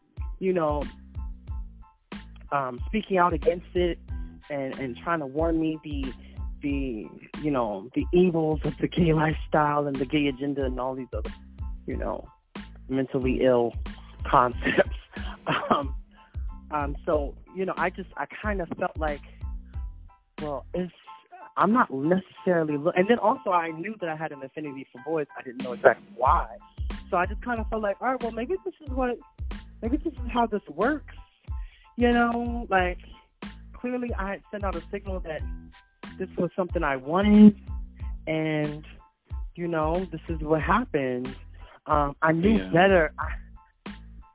I don't want to call it Stockholm treatment, but syndrome. But is it a little liking to Stockholm syndrome? Sure. No, I can totally. I'm never. Some people will try to fight you tooth and nail to try to make it seem like, oh no, this is just no. I will definitely be honest with you. For sure, it has. I can definitely see how the Stockholm treatment is correlates to my particular situation. I'm not sure if it correlates to everyone, but I can only speak from personal experience, and I'm not, too big or too proud enough to say that for sure. I definitely can see how that correlates. And then also keep in mind, my mom knew before I actually told her what it was. So I thought that if I came clean about this situation, I was automatically would be in trouble because my mom already was giving me a hard time about being gay without me even having to come out, without me even accepting that about me.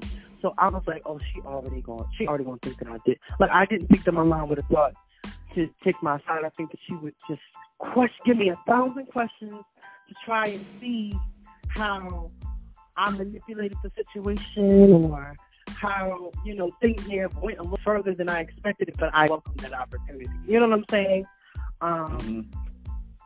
Because that's the type of mom. That's the type of mom. Listen, my mom growing up, mom tell me all the time. She's like, listen, I ain't like one of them white mamas who go on the TV screen and plead to the police. Oh, my son didn't steal. My son didn't steal. My mom will be like, listen, I hope my son didn't steal. I taught him not to, but I ain't gonna be out there, swearing up and down that you ain't do X, Y, and Z. So when my mom, knowing my mom was on this type of time and knowing that my mom had that type of energy, I was always very much careful. Very much careful. I was just kind of like, okay, because I know that my mom wasn't always just going to run to defense. My mom was going to see how I played a role in whatever was going on that I had to share. So I kept it to myself. And I kind of had to pick up life as normal. I mean, luckily, it happened late enough in the summer. So, because it happened during there was a summer camp program that this church was having at the particular point in time. And it happened late enough during the program where I had maybe like 2 weeks left of the summer camp to finish, and then it was over. So it was a situation where it happened, and then as soon as it happened, I wasn't confronted with this person anymore. I didn't see this person anymore. I never heard from this person ever again. And so it just kind of like ended up being a situation that happened, and that it's kind of like was able to kind of like push back into my memory and not have to confront and not have to tell anybody because nobody else knew. So you never confronted the person who assaulted you? No. And do you know if they were older? Yes. Was it an adult or was it a teenager? It was a teenager. So I was 12, and this young man was 14. Oh, okay. So it wasn't a situation where you're dealing with a grown man who forced you into something. Okay. Yeah. Thank God. Grateful that it's not. It's never been that type of situation. But it was still a forced type of situation. It was still very uncomfortable. It was very much a violation. And I asked and I pleaded for it to stop, and it didn't. And, unfortunately, it happened the way it happened. But from that point on, I think that, my innocence was gone. If my innocence hadn't been taken at 2, if whatever was left of it was more, desecrated at 12. And so by the age of 14, I was now taking it upon myself to now start to experiment and, find out, okay, so what is it? Okay, so we here now. You know what I'm saying? Like, we here. I had this experience happen to me. People calling me, gay, and, I feel this type of way about boys. So let me see what it is all about. Like, let me just finally put all of the rumors to rest. Put all of these voices in my head to rest and finally try to find out what's really, really going on. And so from 14 on, I was like, having my own, as limited as it was, but I'm still having, like little experiences. Yeah. Gotcha. That confirmed what I know was to be true now. And it's so funny that that was the age that I started to experiment, because that was the age that me and my mother's relationship took a turn. Because I know from a spiritual standpoint that my mom knew that I was experimenting. She didn't have any information. She didn't have any evidence. But I know, because my mom knows me. There'll be times where I'll be going through things, and my mom will call me on the phone. When I was living in New York City, there would be times I'd be going through some real bad things. I hadn't talked to my mom in a couple of weeks. My mom would call me on the phone and know something was going on. It's called a woman's intuition, yeah. my mom be like, I'm not calling you to ask you if everything was okay. I'm calling you because I know everything's not okay. Well, I just want you to tell me what's going on. Like, my mom want to know. And so I know in the core of my spirit that my mom knew what was going on.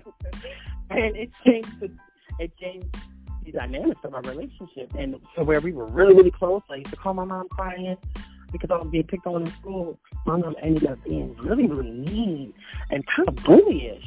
And like I said, I don't think it necessarily it was just all directly linked to me being a gay man. I think it was in the correlation of me being gay on top of me already having to struggle with me being a black man in the world, right. And knowing that was just an additional struggle. My mom was pissed. That was not a part of the plan. That was not a part of. That was not a part of the dream and in the set of expectations that she had set for me. That was not a part of the deal. That's not what she had requested. That's not what she asked for. And to this day, that has been something my mom has always kind of struggled with and continues to struggle with, very much so.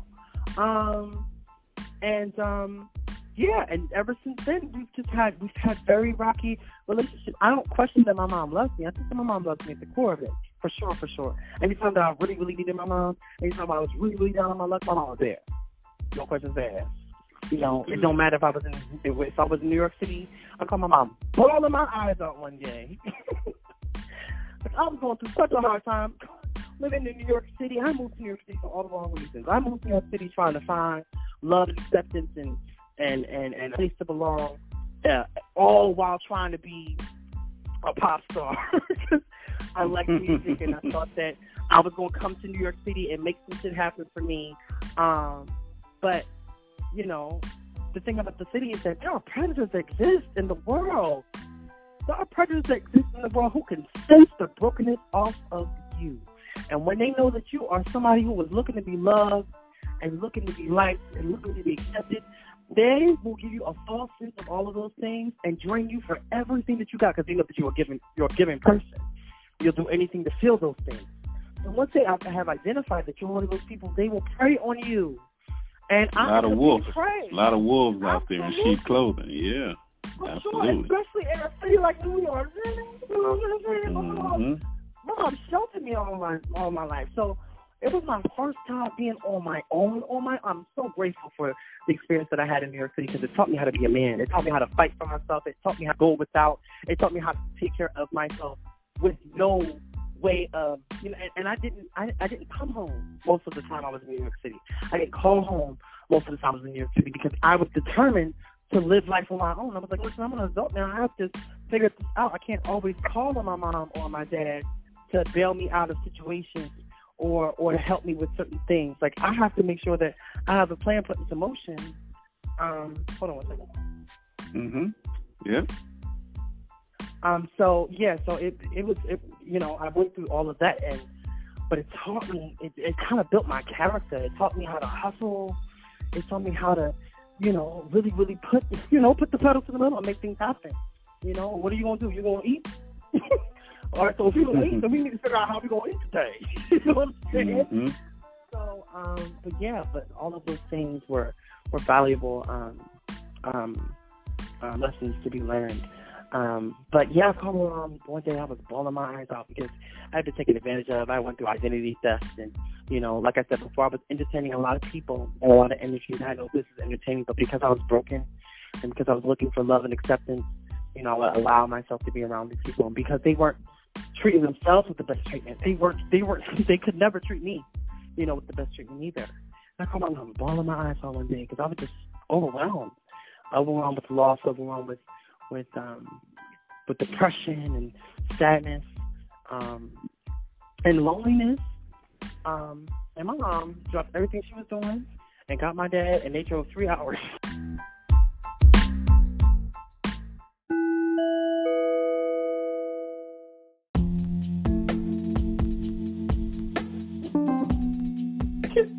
From South Jersey to New York City to come get me, nice. And brought me home.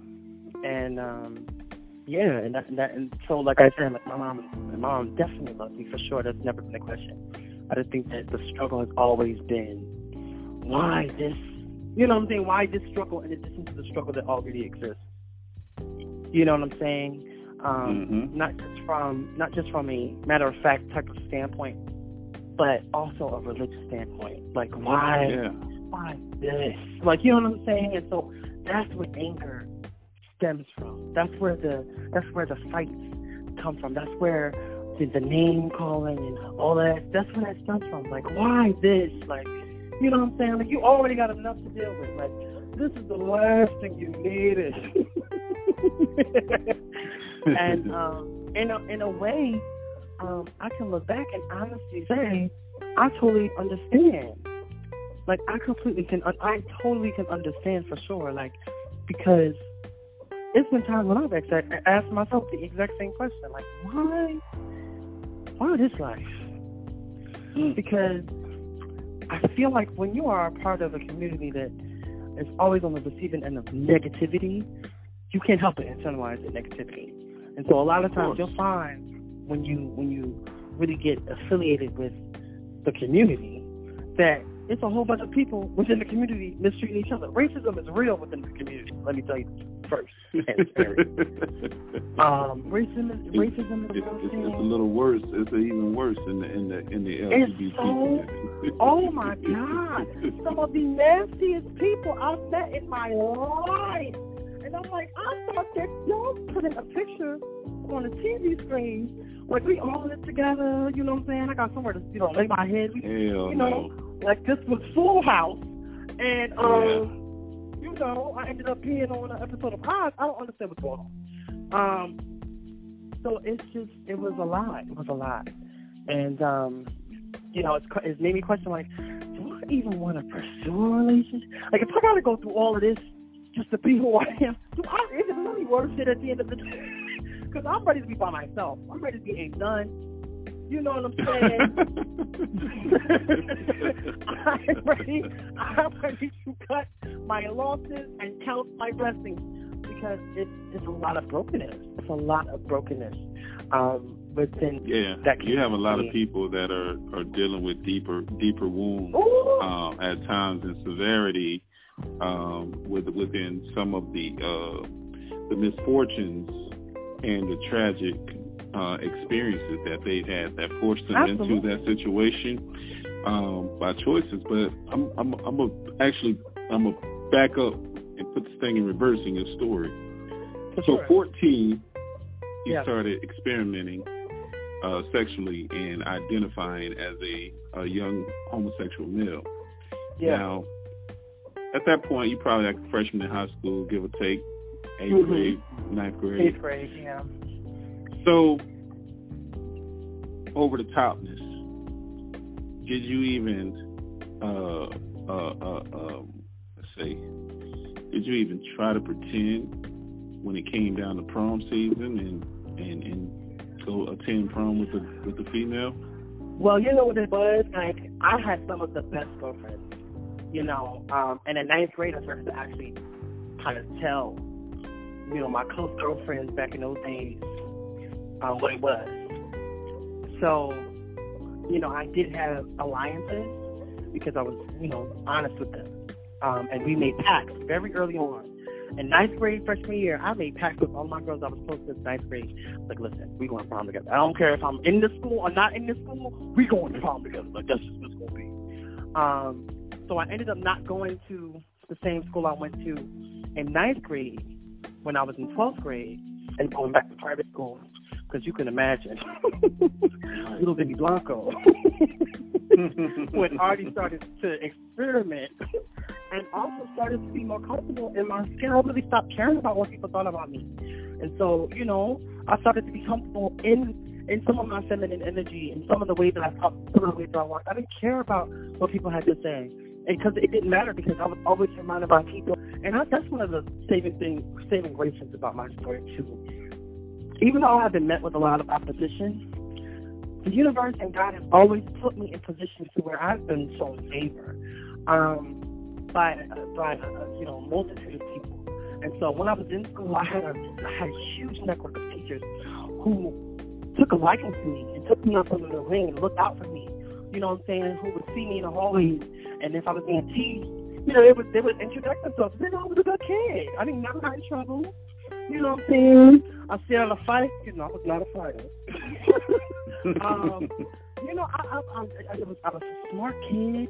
I may have not always gotten the best of grades, but I was a social light. Let me tell you, Billy Blanco was in the business of being liked and making his rounds in the school. So I may have not always applied myself as hard as I probably should have, but I definitely was a quick, you know, smart, quick-witted kid, very smart, and teachers loved me. Teachers loved me because they already knew I was kind of like I was always kind of like ahead of my time. People, my teachers always say, "You're very wise beyond your years." That's because I had old soul parents. You know, although they married young, my parents were very old souls in certain ways. And my mom, my mom instilled some jewels in me very young. So I was just like, oh, okay. So I would repeat a lot of the things that my mom would tell me to these kids, and my teachers was like, like, oh, so you were Mr. Congeniality over there in a certain sense. I got you. Yeah. So, and even when I grew up to get into like the work field and all of my jobs, I've always been met with a large circle of people who really loved my energy and loved to be around me and loved talking to me. You know what I'm saying? Whether it be managers, whether it be coworkers, whether it be whatever it was, I was always surrounded by a huge circle and a huge network of people who really genuinely, you know, liked me and loved me and showed me that on a regular day basis. And I think that you know, that aided me a lot in my journey to self-love and self-acceptance because, you know, of course, the negative energy is always, negative energy ain't hard to find. Negative energy is always around. But when I look back in retrospect, positive energy wasn't hard to find either. And it was always kind of provided to me. And I always had like this sort of sense of like I always just felt like if I put out in positive energy, if I always made sure that I was, you know, fully the embodiment of positive energy, then that was the energy I was going to receive. So I was always in the business of trying to make people feel welcomed, making people feel accepted, making people feel, you know, appreciated and valued, in hopes that, you know, they would return that same energy. And so that ended up making me very likable. How did you do it? How did you first present yourself to come out the closet? You know, I was drunk when I came out, first of all. So, you know, look, courage never hurt nobody, number one. And I mean, it does hurt you when you're illegal, and I was 18, so I had no business getting drunk. But I mean, at the same time, that's when you're, you know, you're sheltered and you grow up not being able to do anything, and then you turn 18 and you find out, oh wait a minute, I can go out and I have to come back home for the night. And, oh yeah, I was out here. So I was intoxicated. Number one, and number two, I was in a relationship. I waited till I graduated high school to get in my first relationship. And my relationship was toxic as hell. I was in a relationship with a gentleman that was 10 years older than me, with a 4-year-old son. I was 18, he was 28. I had no business. Baby Blanco had no business being in this relationship. But because I thought that because I had been told And I had adapted to this idea of me being, you know, wiser in my years and being more mature than my counterparts. I thought that automatically ensured that I could deal with a much more complex and complicated situation because I was a little more mature than, you know, people my age in some sort of respects. You know what I'm saying? Not in all respects, but in some respects. So I worked myself into this relationship because also I was looking to be loved. Although I was surrounded by, you know, friends that showed me, you know, platonic love, what I really was in search of was romantic love. I wanted somebody to make me feel worth it. My relationship with my family had grown to be really toxic from 14 on. And, you know, it just was very toxic. Like I said, my mom knew. And I felt like spiritually, my mom knew. My mom connected with that, and she's like, "Oh, he's unlocked the beast." And ever since that moment, my mom has always taken issue with me. And so it's been fights and, you know, hateful slurs and all types of being kicked out of my house. I've been kicked out of my house so many times, I've lost count. Just over me just being who I was. And, you know, and then also not only just being even who I was, but also kind of speaking up for myself. Like, you know, the moment you tell people that you can't talk to me like that, or you can't call me, you know, this, that, or the third, I'm being disrespectful. But you calling me out of my name, but that's not disrespectful. Like, you know what I'm saying? Like, so there were a lot of double standards and issues that I took with what was going on. And so I was looking for love from other people in the world because I felt like I wasn't getting love from my household. And so that's always kept me in a space of... And then I also had a complex of investing myself into broken people. And that happened after this relationship. So my first relationship was with somebody who was 10 years older than me with a 4-year-old son. I came out because of that relationship. My mom thought I was on a date with a man. I was out at a party, getting drunk. It was Halloween weekend. And we were leaving one party and going to the next. I was toe up. And my mom thought it was cute for her to put a curfew on what time I had to be back home when I was 18 after keeping me in the house all of my childhood. And that was not happening. So, you know, my mom thought it was cute to be like, "Oh, well, you know, you can go out, you can do what you want, but you got to be home. If you want to be back in this house, you got to be home by like 12 o'clock in the morning." I'm like, "Oh, I'm not doing that." So, of course, 12 o'clock came around, and I'm toe up, and I'm en route to the next party, and my mom was blowing up my phone. And I answered the phone, and she's fussing, of course, the regular. And where at? Regular black mom stuff. You know, I'm out. I just left the party. I'm on my way to another one. But you got to get back home. Well, I'm not the driver. I don't have a license. You made sure I didn't have one because you wanted to make sure that you had full control on my accessibility and where I could be and where I couldn't be.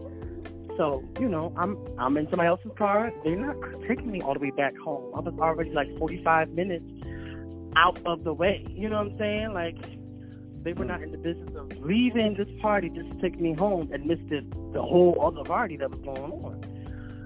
And I was not in the business of going back home for the night, especially not with me being drunk. So she just swore that was she or my best friend, who's still my best friend to this day. He's like my brother to this day. She heard his voice in the background because I was in his car. I was in the front seat with him, and she was like, "Who was that? I heard a boy." I was like, "That's Justin." She's like, "No, it's not. You're on a date. The thing I can respect about gay people is that at least they're honest about who they are." And when she said that, I was like, ding, ding, ding, ding. I was like, oh, all right. Well, since you're so worried about it, no, I'm not on a date. But since you continue to hassle me, because at this point, my mom had hassled me about homosexuality for years. It has been a discussion since I was 6 years old and was infatuated with Lil Joy from across the street. Years! Yeah. I'm 18 now. 12 years of being harassed.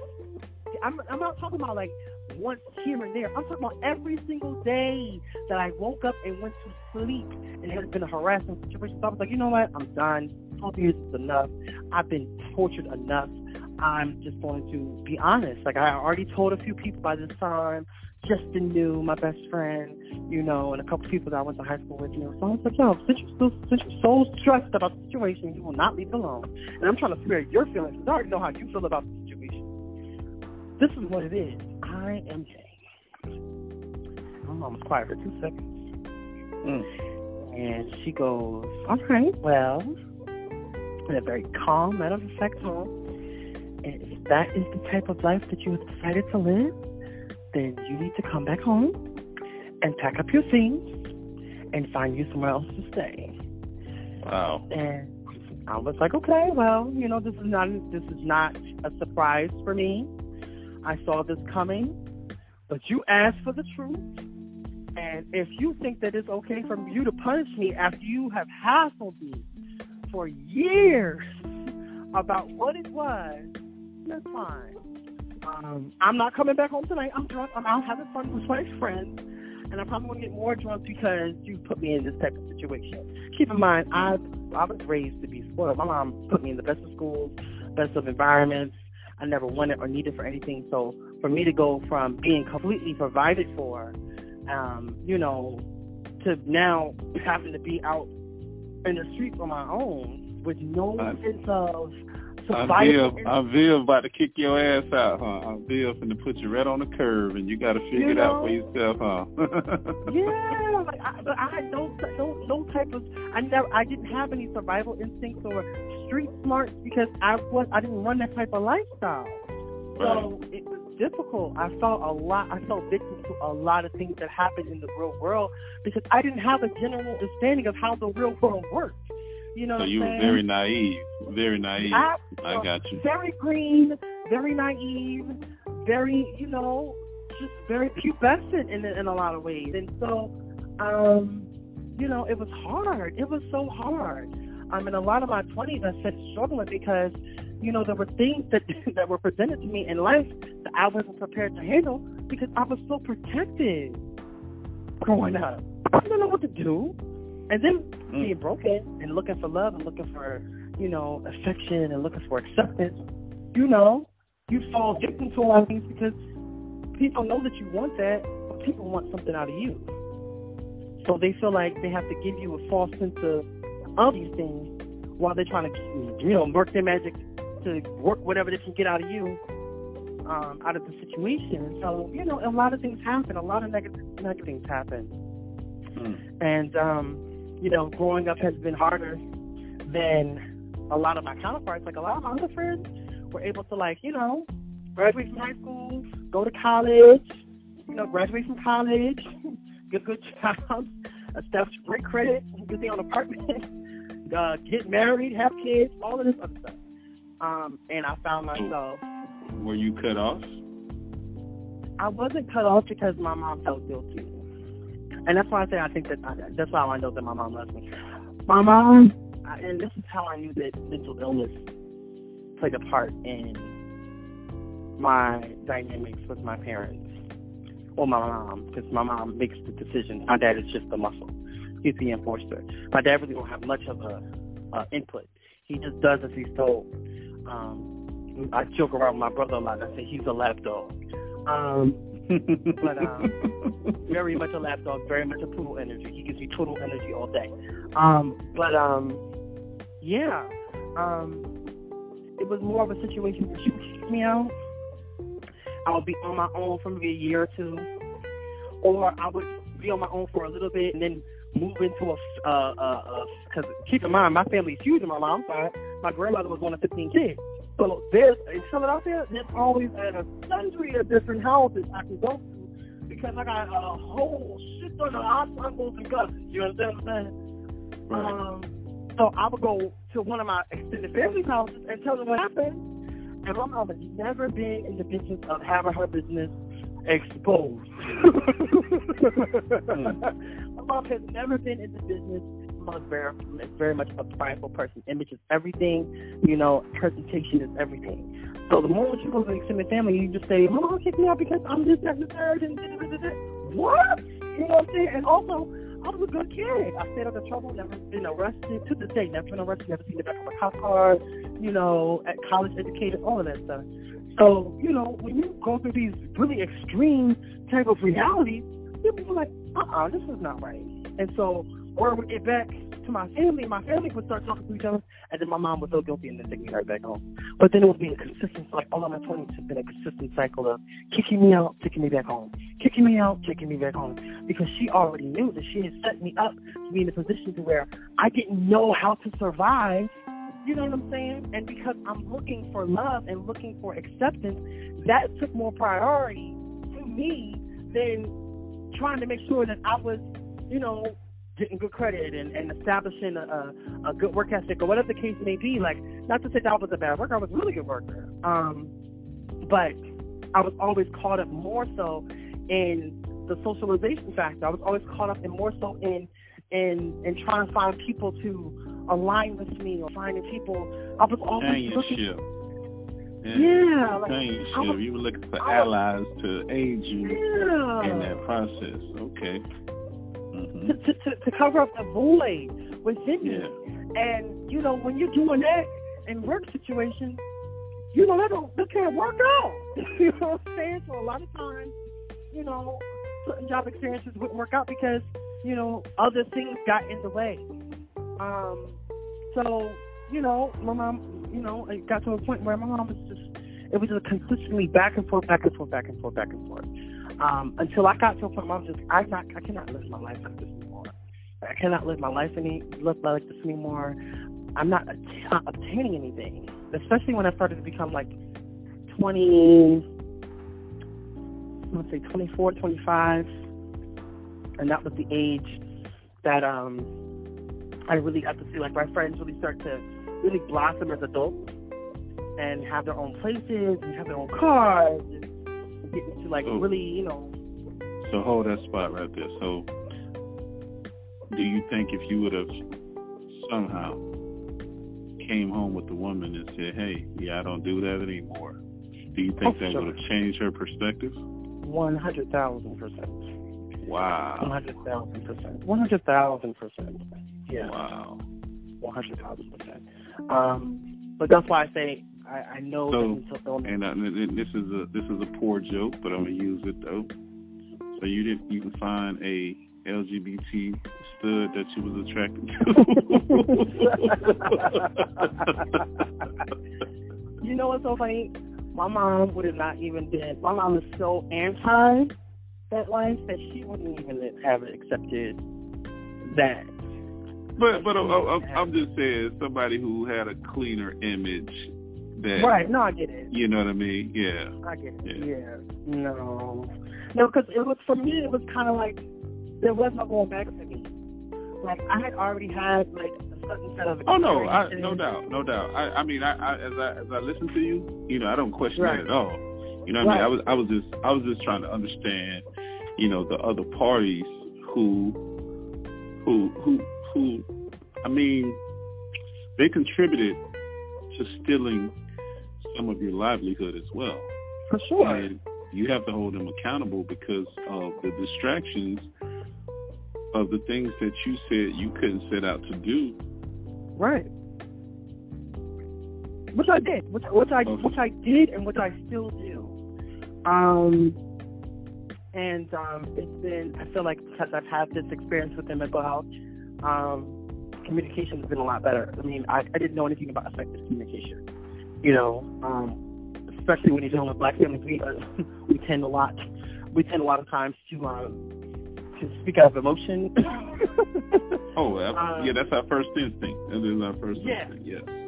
It's usually always speaking out of emotion rather than speaking instead of really just analyzing, how we're coming, how we maybe, how what we're saying might be, interpreted through our body language, through our tone of voice, through our, our methods of communication.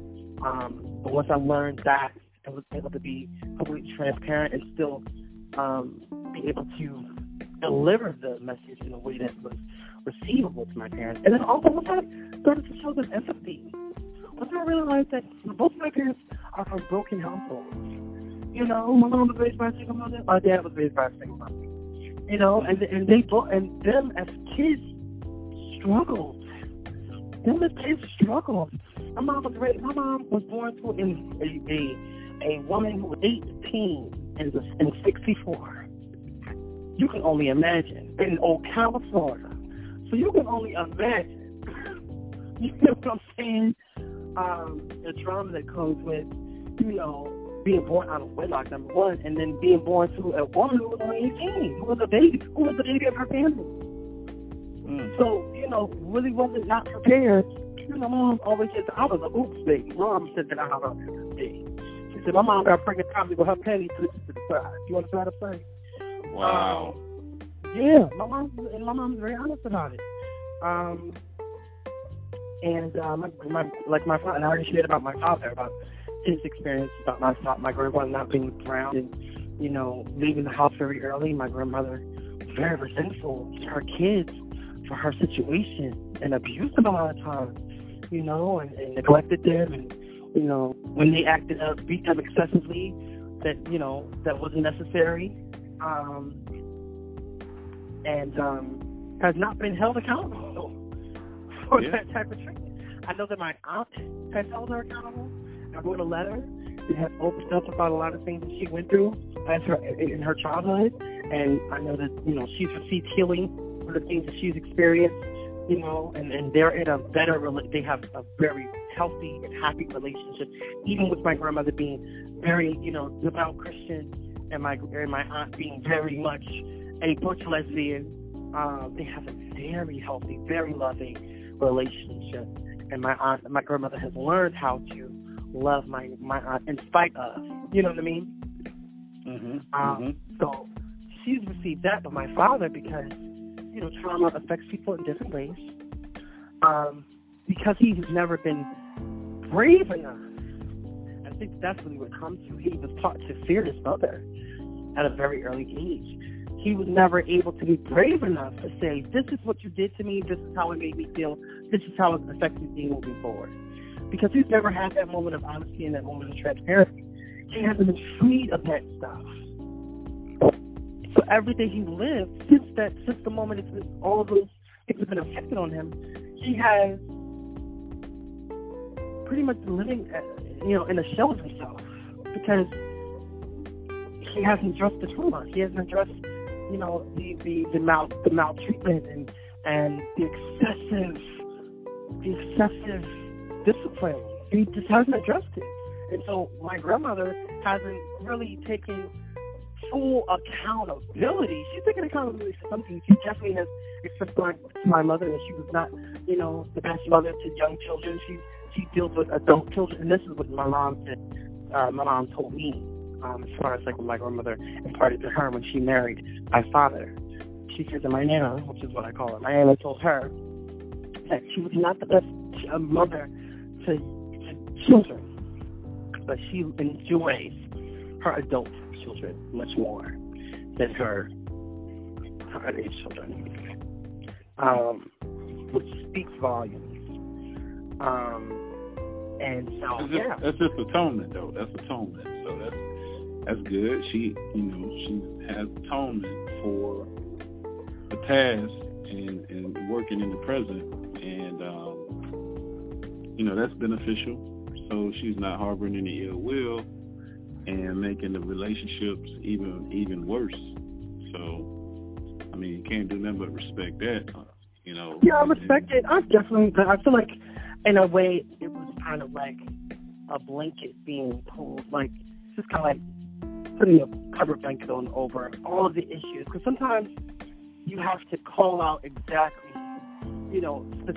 specifications. You have to call out specifications in order for you to be able to really feel free. You know what I'm saying? I know for me, that's how it works. I'm not sure for other people, but when you generalize things, or when you're vague in the role of responsibility that you take in your mistreatment of people, I know that sometimes it can be interpreted as disingenuous.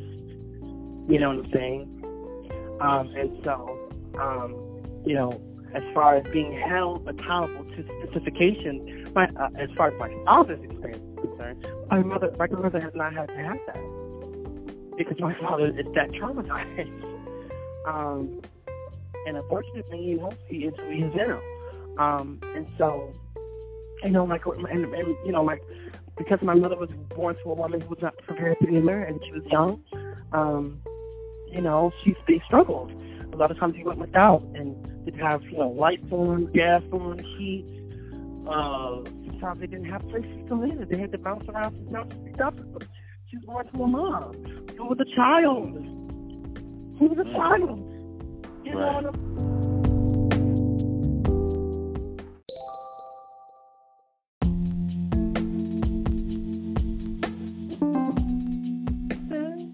And that's traumatic. And so my parents have decided to stay together because they know how traumatic that their childhoods were being in broken homes, and what they didn't want their kids to have to deal with any of. Not to say that they would have ever put us in those types of situations, because I definitely don't know that they would have. Well, my parents were very good jobs, but still the trauma of having to go through what they went through in broken homes, they just never wanted us to be exposed to the type of brokenness, whether it be, you know, on either side of extreme. And so, you know, my parents have this type of relationship where it's more of like a sibling type of relationship.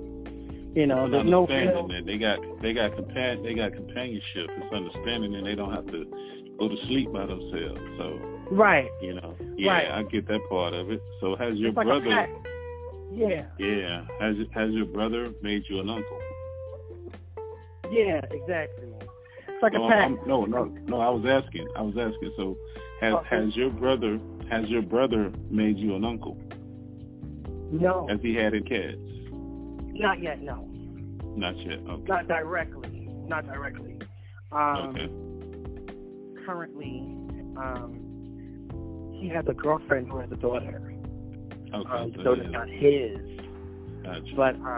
But she's around. She comes over and we show her love and affection like she's a part of the family. But as far as having kids, she doesn't have any currently. No. No, I was just wondering, you know, because that's one thing that, you know, I can only imagine there's a void, and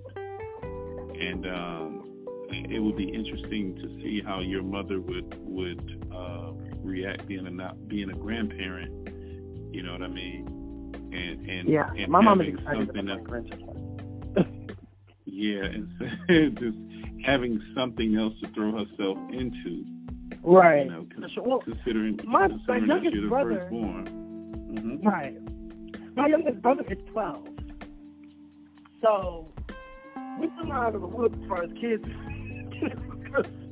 Right. I forgot that you said you had 3 adopted brothers and sisters. I got you. Mm-hmm. I got a 17-year-old little brother, a 15-year-old little sister, and a 12-year-old little brother. So we're still very much 50.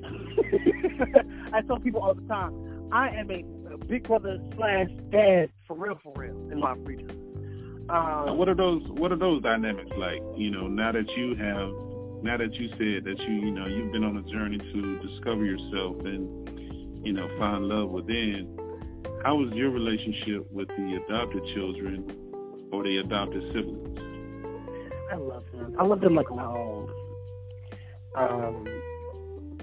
And I've been a part of every major monument as far as changing diapers, bathing kids, taking them to their first day of school, dressing them for their first day of, you know what I mean? So I've been a part of every major development. They adore me. They might not be able to stand me sometimes. I can't even stand myself sometimes. And I listen to all the time. It's okay to be frustrated with your family.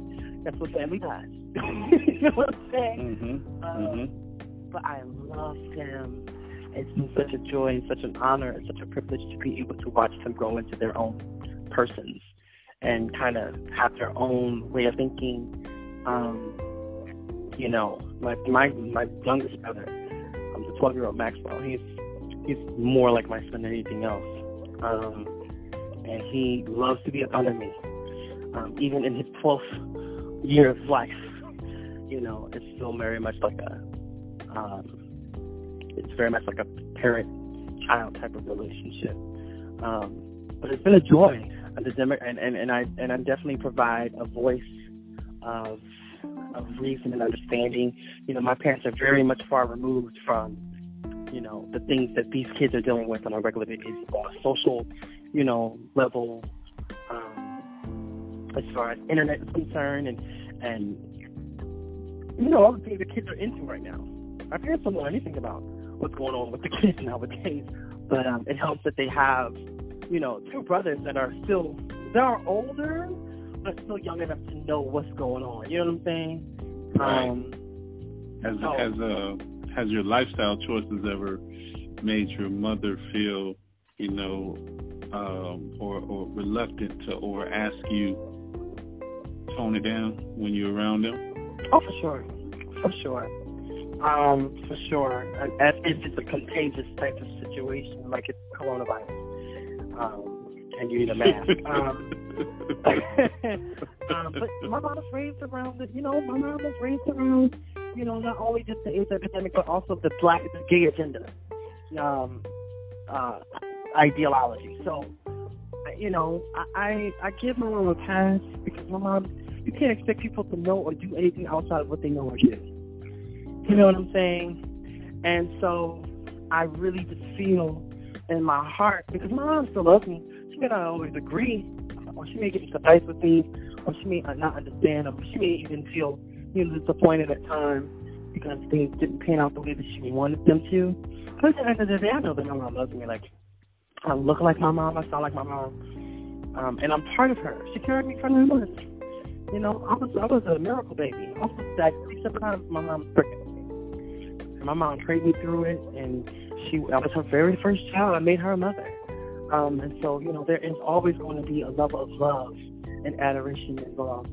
I think that when I'm dealing with more than anything else is an illness, And so I've had to learn how to allow my adult self to let go of the things that I experienced as a kid and of the treatment that I received from my parents, because they are only acting out of their trauma.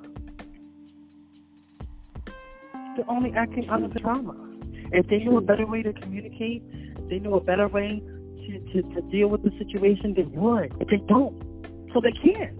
And it's not fair for me to expect that or demand that from them if they don't know how. That's not a practical want or desire. That's not practical. So I've had to let things go and be able to understand, listen, baby, that's not a reflection on you. That's just a reflection of their trauma. It feels more hard for them that someone showed them that that's the way you communicate. You know what I'm saying? Right. I feel more sorry for them that that's what they were shown, as far as that's how you communicate misunderstandings. That's how you communicate, difference of opinion or difference of perspective. That was taught. It's not coming from an organic place. That was taught to them. So I feel I have empathy for the fact that that's what they were shown. So I've allowed a lot of things to just leave and leave my energy, leave my aura, and forgive, because I know that these things were just concepts they learned on the concepts that they originated out of a place of authenticity. But these things were learned. These things were taught. So yeah, that's been a freeing experience as well. And you understand that, okay, this is not that you, and this really ain't them at the end of the day either. Right. This ain't them at the end of the day either. And sometimes I feel like, because I'm 29 and I'm single and I have no kids, there's a level of envy that comes with that. My mom was pregnant. Well, my mom had her first child at 27. And my dad was 29. My dad was my age when he had me. So, to be single and to go through life on my own and to have my own personal experience and to still be fighting very much, and fighting very hard for, the things that I love, the things that I want most out of life at this age is unknown to them, because it was all about doing whatever was the easiest or doing whatever added security to your life as early as possible. You know what I'm saying? My parents were rushed into marriage. They weren't in love with each other.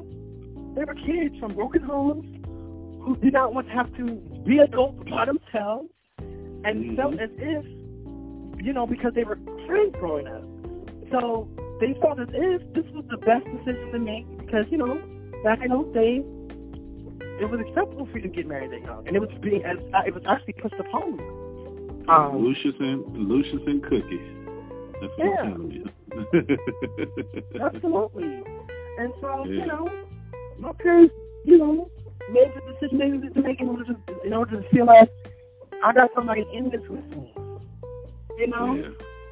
And I understand it. I can't judge them for that decision. They made the best decision that they could make according to where they were and who they were at a particular point in time. I can't judge them. It's their life experience, you know? But them seeing me take a completely different route and really being on this, no, I'm going to be by myself. I'm going to figure it out. And I'm going to live the life that I want to live. I'm not going to settle for anything that's a fraction of what I deserve. I'm not going to settle for what's comfortable or what's secure. I'm going to settle for the absolute very best because there's absolutely no reason as to why I can't live the life that I want. That's unknown to them. So sometimes I feel like there's a level of envy because it's like, well, damn, if I had that much confidence, if I really could, you know, if I really had that much, you know, faith in what I had to offer that young, who knows where I could be right now? You know what I'm saying? Well, you have the courage now. You have the strength now. So where do you see yourself going as you are about to walk into your 30s at some point in 2021? Yes. What are your goals for yourself now that you are in love with Vinny? Oh, and it feels so good to say that. I see me going back to school to get my degree in trauma counseling. I see me continuing my efforts and in my work within mental health and getting my feet wet more within the industry. I see me continuing as this journey of content creating and continuing to allow my platform to be a space for people to unpack their baggage and really do the work, or at least start the work, to learn how to love themselves and how to let some things go. Sometimes we hold on to things that we don't understand that we don't have to hold on to anymore. You know what I'm saying? Yeah. There were things that I realized this year alone that I was holding on to that I didn't have to hold on to anymore. And there's such a freedom and a peace that comes with letting things go. When you realize, okay, this doesn't serve me anymore, it's time to let this go. Mm-hmm. Okay, this was a misunderstanding. I took this the wrong way. Let me let this go. Oh, wait a minute. I'm dealing with somebody who is traumatized, and this is reflecting their trauma. It's time to let this go. The peace that comes with I wake up so much more easier in the morning. I used to wake up feeling like it was a weight on my chest. I wake up in the morning, I smile hard, and I'm happy. I'm not where I necessarily want to be. Absolutely not. But I'm definitely much closer to where I want to be than I was yesterday. And as long as I continue to love myself, and as long as I continue to promote self-love and to encourage others to do the work, because it is work. It's really, it is work. You know, people think that therapists and psychologists have all the answers and they just work their magic shit on you, and all of a sudden you end up being a whole healthy person and healed person. No. Healing is something that takes time. Healing is something that takes work. And it is up to you to do the work on yourself to get there. And I'm not all the way there, but I'm so excited just for the healing that I have received and to see how my perspective has changed just from the little bit of work and the little bit of time that I've really been putting in the work. I'm excited to see what next year has in store for me. I feel like this year has been it's a year of learning, you know. And the great thing about learning lessons 2020 that has been great, right? Yeah, absolutely. 2020 has been great. I mean, a lot of people will look at it as a curse. A lot of people look at it as a curse. It's been a blessing because what it has done, it has streamlined life. Because you can look at all of the negative things, the ugly things that are out there, and you know, the things that we have had to withdraw from, such as being in the clubs, partying life, and things of that nature. You know, my assumption is people have had time to clear their heads and figure out what's next. And if they haven't, I don't know. You know, I was reading something yesterday that went something like this. It says plot twist. 2020 has actually been the best year of your life. You face challenges after challenge. You've adapted, and you've overcome. 2020 has forced you to grow exponentially. Yes. Don't take that for granted. Don't take it for granted, and don't miss out on your. Sometimes I feel like people give up at the moment that their blessing is right around the corner. I know that things usually get the most hectic and get the most crazy and get the most hopeless. When I know that my breakthrough is right around the corner, what I've learned how to do is that when things like that at their absolute worst, I get quiet and I get still. Because I know that all this craziness is just meant for me to be distracted. And the moment I allow myself to be distracted, I've missed out on what the universe has to give me. Right. So what I do now is I allow myself to be still. I meditate. I manifest. I speak my positive affirmations to myself. I save. I let my chakra handle if I need to. I bought a 7-day chakra handle. And when I tell you I have been on a level 10 since then, I feel so much more aligned and powerful and in control and just completely where I need to be. And so, and also in addition to what you were saying, 2020 has been a blessing simply because this whole pandemic has removed the distractions. Right. 2020 has forced people to look at their situation from all aspects, from all viewpoints, from all perspectives. People didn't know just how toxic that situation was until the distractions was removed out of the way.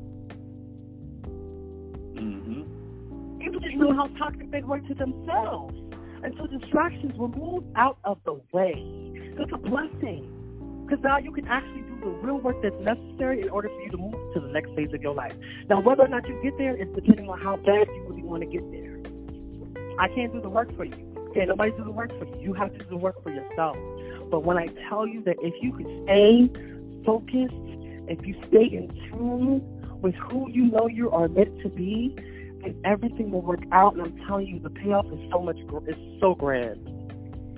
And life is easier. I gotta take you back to when you were 18, even though you were 29 now. Yeah. So you're in a position. You have a clear mind. You have a little more understanding of life as you've lived a little bit. Right. What is ideal for you as you're moving forward to find companionship and happiness for you? How will you now open yourself up to the dating world as opposed to the intimacy, you know, where, you know, again, people sleep around. Let's just be blunt. We're adults. But to focus on finding that companion that's willing to be with you for your life journey. Well, like I said, I think that once you start your own journey of self-love and healing, there's just certain things that you just cannot entertain. And so I'm no longer looking for love because I don't love myself. I'm looking for someone who can add to the love that I already have for me. And that in itself is a blessing. Because when it doesn't work out, you don't lose anything. You know what I'm saying? You still have the core essential values and things that are put into place. Even after it doesn't work out, you still have you at the end of the day. Relationships used to kill me when they didn't work out because at the end of it, when it didn't work out, I wouldn't have anything left over because I would make the person I was with my complete identity. I would make the person I was with my complete just everything. And when you make yourself your identity wrapped up into someone else, when they leave, you are left with nothing. And so absolutely, I'm so happy and so grateful for the fact that I've learned to love myself, because now I'm looking for someone who can contribute and who loves themselves as well. I'm not looking for a broken person. You know, I'm not looking for a broken person to make whole in hopes that they will return the favor and make me whole, in reciprocation. Because that's what I used to have a habit of doing that. I used to have a habit of finding people who used to get out of really broke down situations, broke down mentalities, and instill all of this nurture and love and finance into these individuals, and dust them off, shake them off, and dress them up and do all that stuff, and think that they would then in return, be loyal and invest all the work that I put into me, because I didn't love myself, and I was looking for them to love me in the way that I didn't love me. And what I just heard right there, you was just being your mama. Yeah.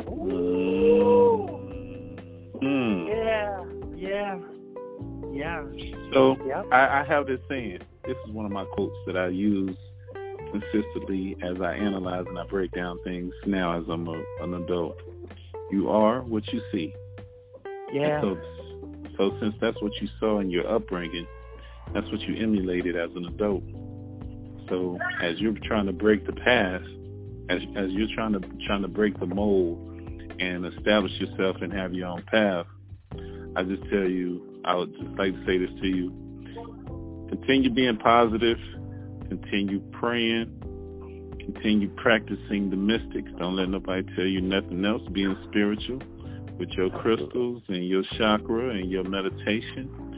And as they say, once you really center yourself and find who you are,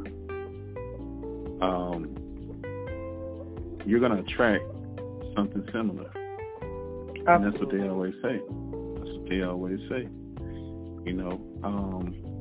Give us some information on what you got going on, who you are, where to find you on social media as we close out here of this great conversation.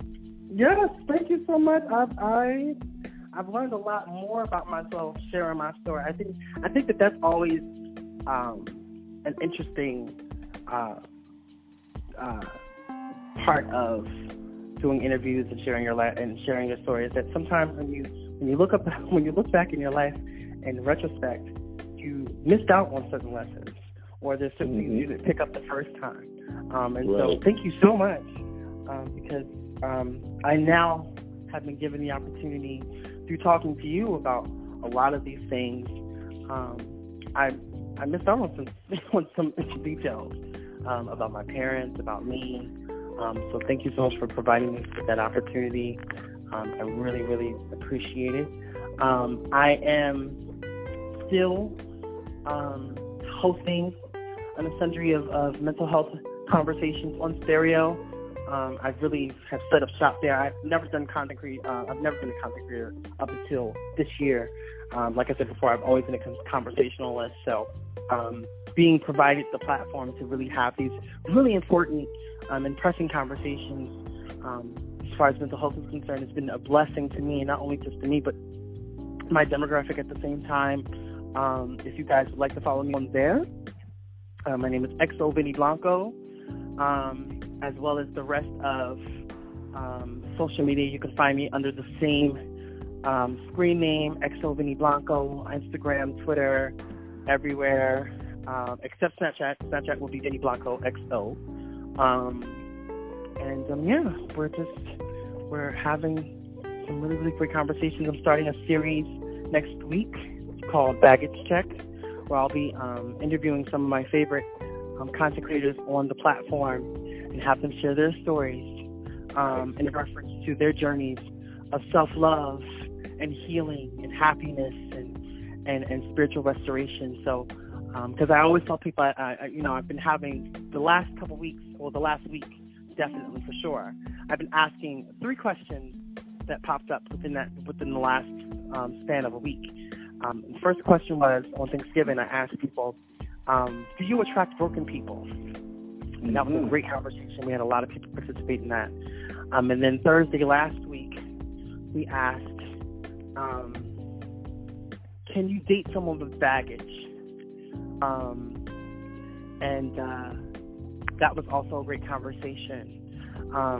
So I think now, after asking people if you can date someone with baggage, I think that what was revealed in that conversation is the fact that we all have baggage. Baggage is inevitable. You know what I'm saying? Definitely. And so I'm really trying to remove, I think that people are in love with this fantastical ideal of someone without baggage, someone who is just completely whole and healed. And I'm like, that concept does not exist. And if you set yourself up for looking for that, you will be alone. A lot of people are looking for that Barack Obama. You know what I'm saying? But even Barack, I'm sure Barack has his own team. I'm sure if you sit down with Michelle right now, she'll tell you. Michelle has a great podcast that I listen to. She cut it short. I don't know if she took a hiatus and just didn't tell us the way the show was set up. But if you go and look for Michelle Obama, look for her podcast on Spotify. It's exclusively on Spotify. But it was a great introspective because it was relatable to me and my significant others, and I had a lot of fun because I was able to point out a lot of similarities in my relationship and the way, and also Michelle's upbringing was very similar, and so she is very she was very candid. She was very candid. I think that it's something motivational to listen to because they can say what they want to say about Bill Cosby, but you can't take away the imagery that he presented to us through the Cosby Show. And that's something that I would definitely say about Michelle Obama. When you go and you listen to her, and you're listening to her realness about her life experiences, and it's very atypical for a black family that's trying to be successful, that's trying to live the right way. Yeah, you will definitely get something out of it. And sure. Hey, that could be another one of your girlfriends. Hey, you never know, you know what I'm saying? I tell people in stereo all the time, listen, I'm trying to be the male Barbara Walters of this here shindig over here. So, you never know. But I'm really enjoying the journey to self-love and to spiritual restoration. And I'm so excited for the future and what is to come because of the work that I'm doing now. Because I've always been a person who's understood that if you do the work now, you don't have to do it later. You can just kind of live off the fruits of your labor. The younger you get it out the way. And so I'm only 29. I'm just turning 30. I'm still very young.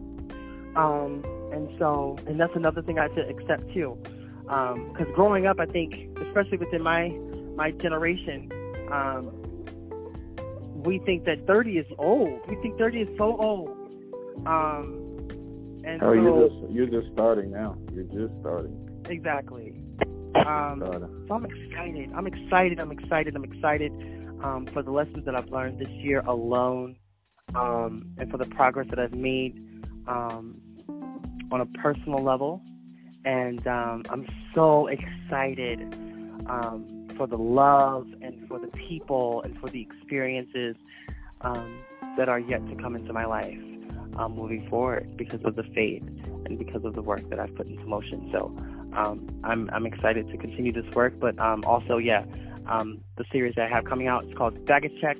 I'm trying to remove the stigma of baggage and let people know that, listen, it's unavoidable. We all have it, and I always tell people, listen, it's okay if you have baggage, just make sure you check it, Yeah, you're right. As long as you check it, you'll be in good space. And your personality is very infectious.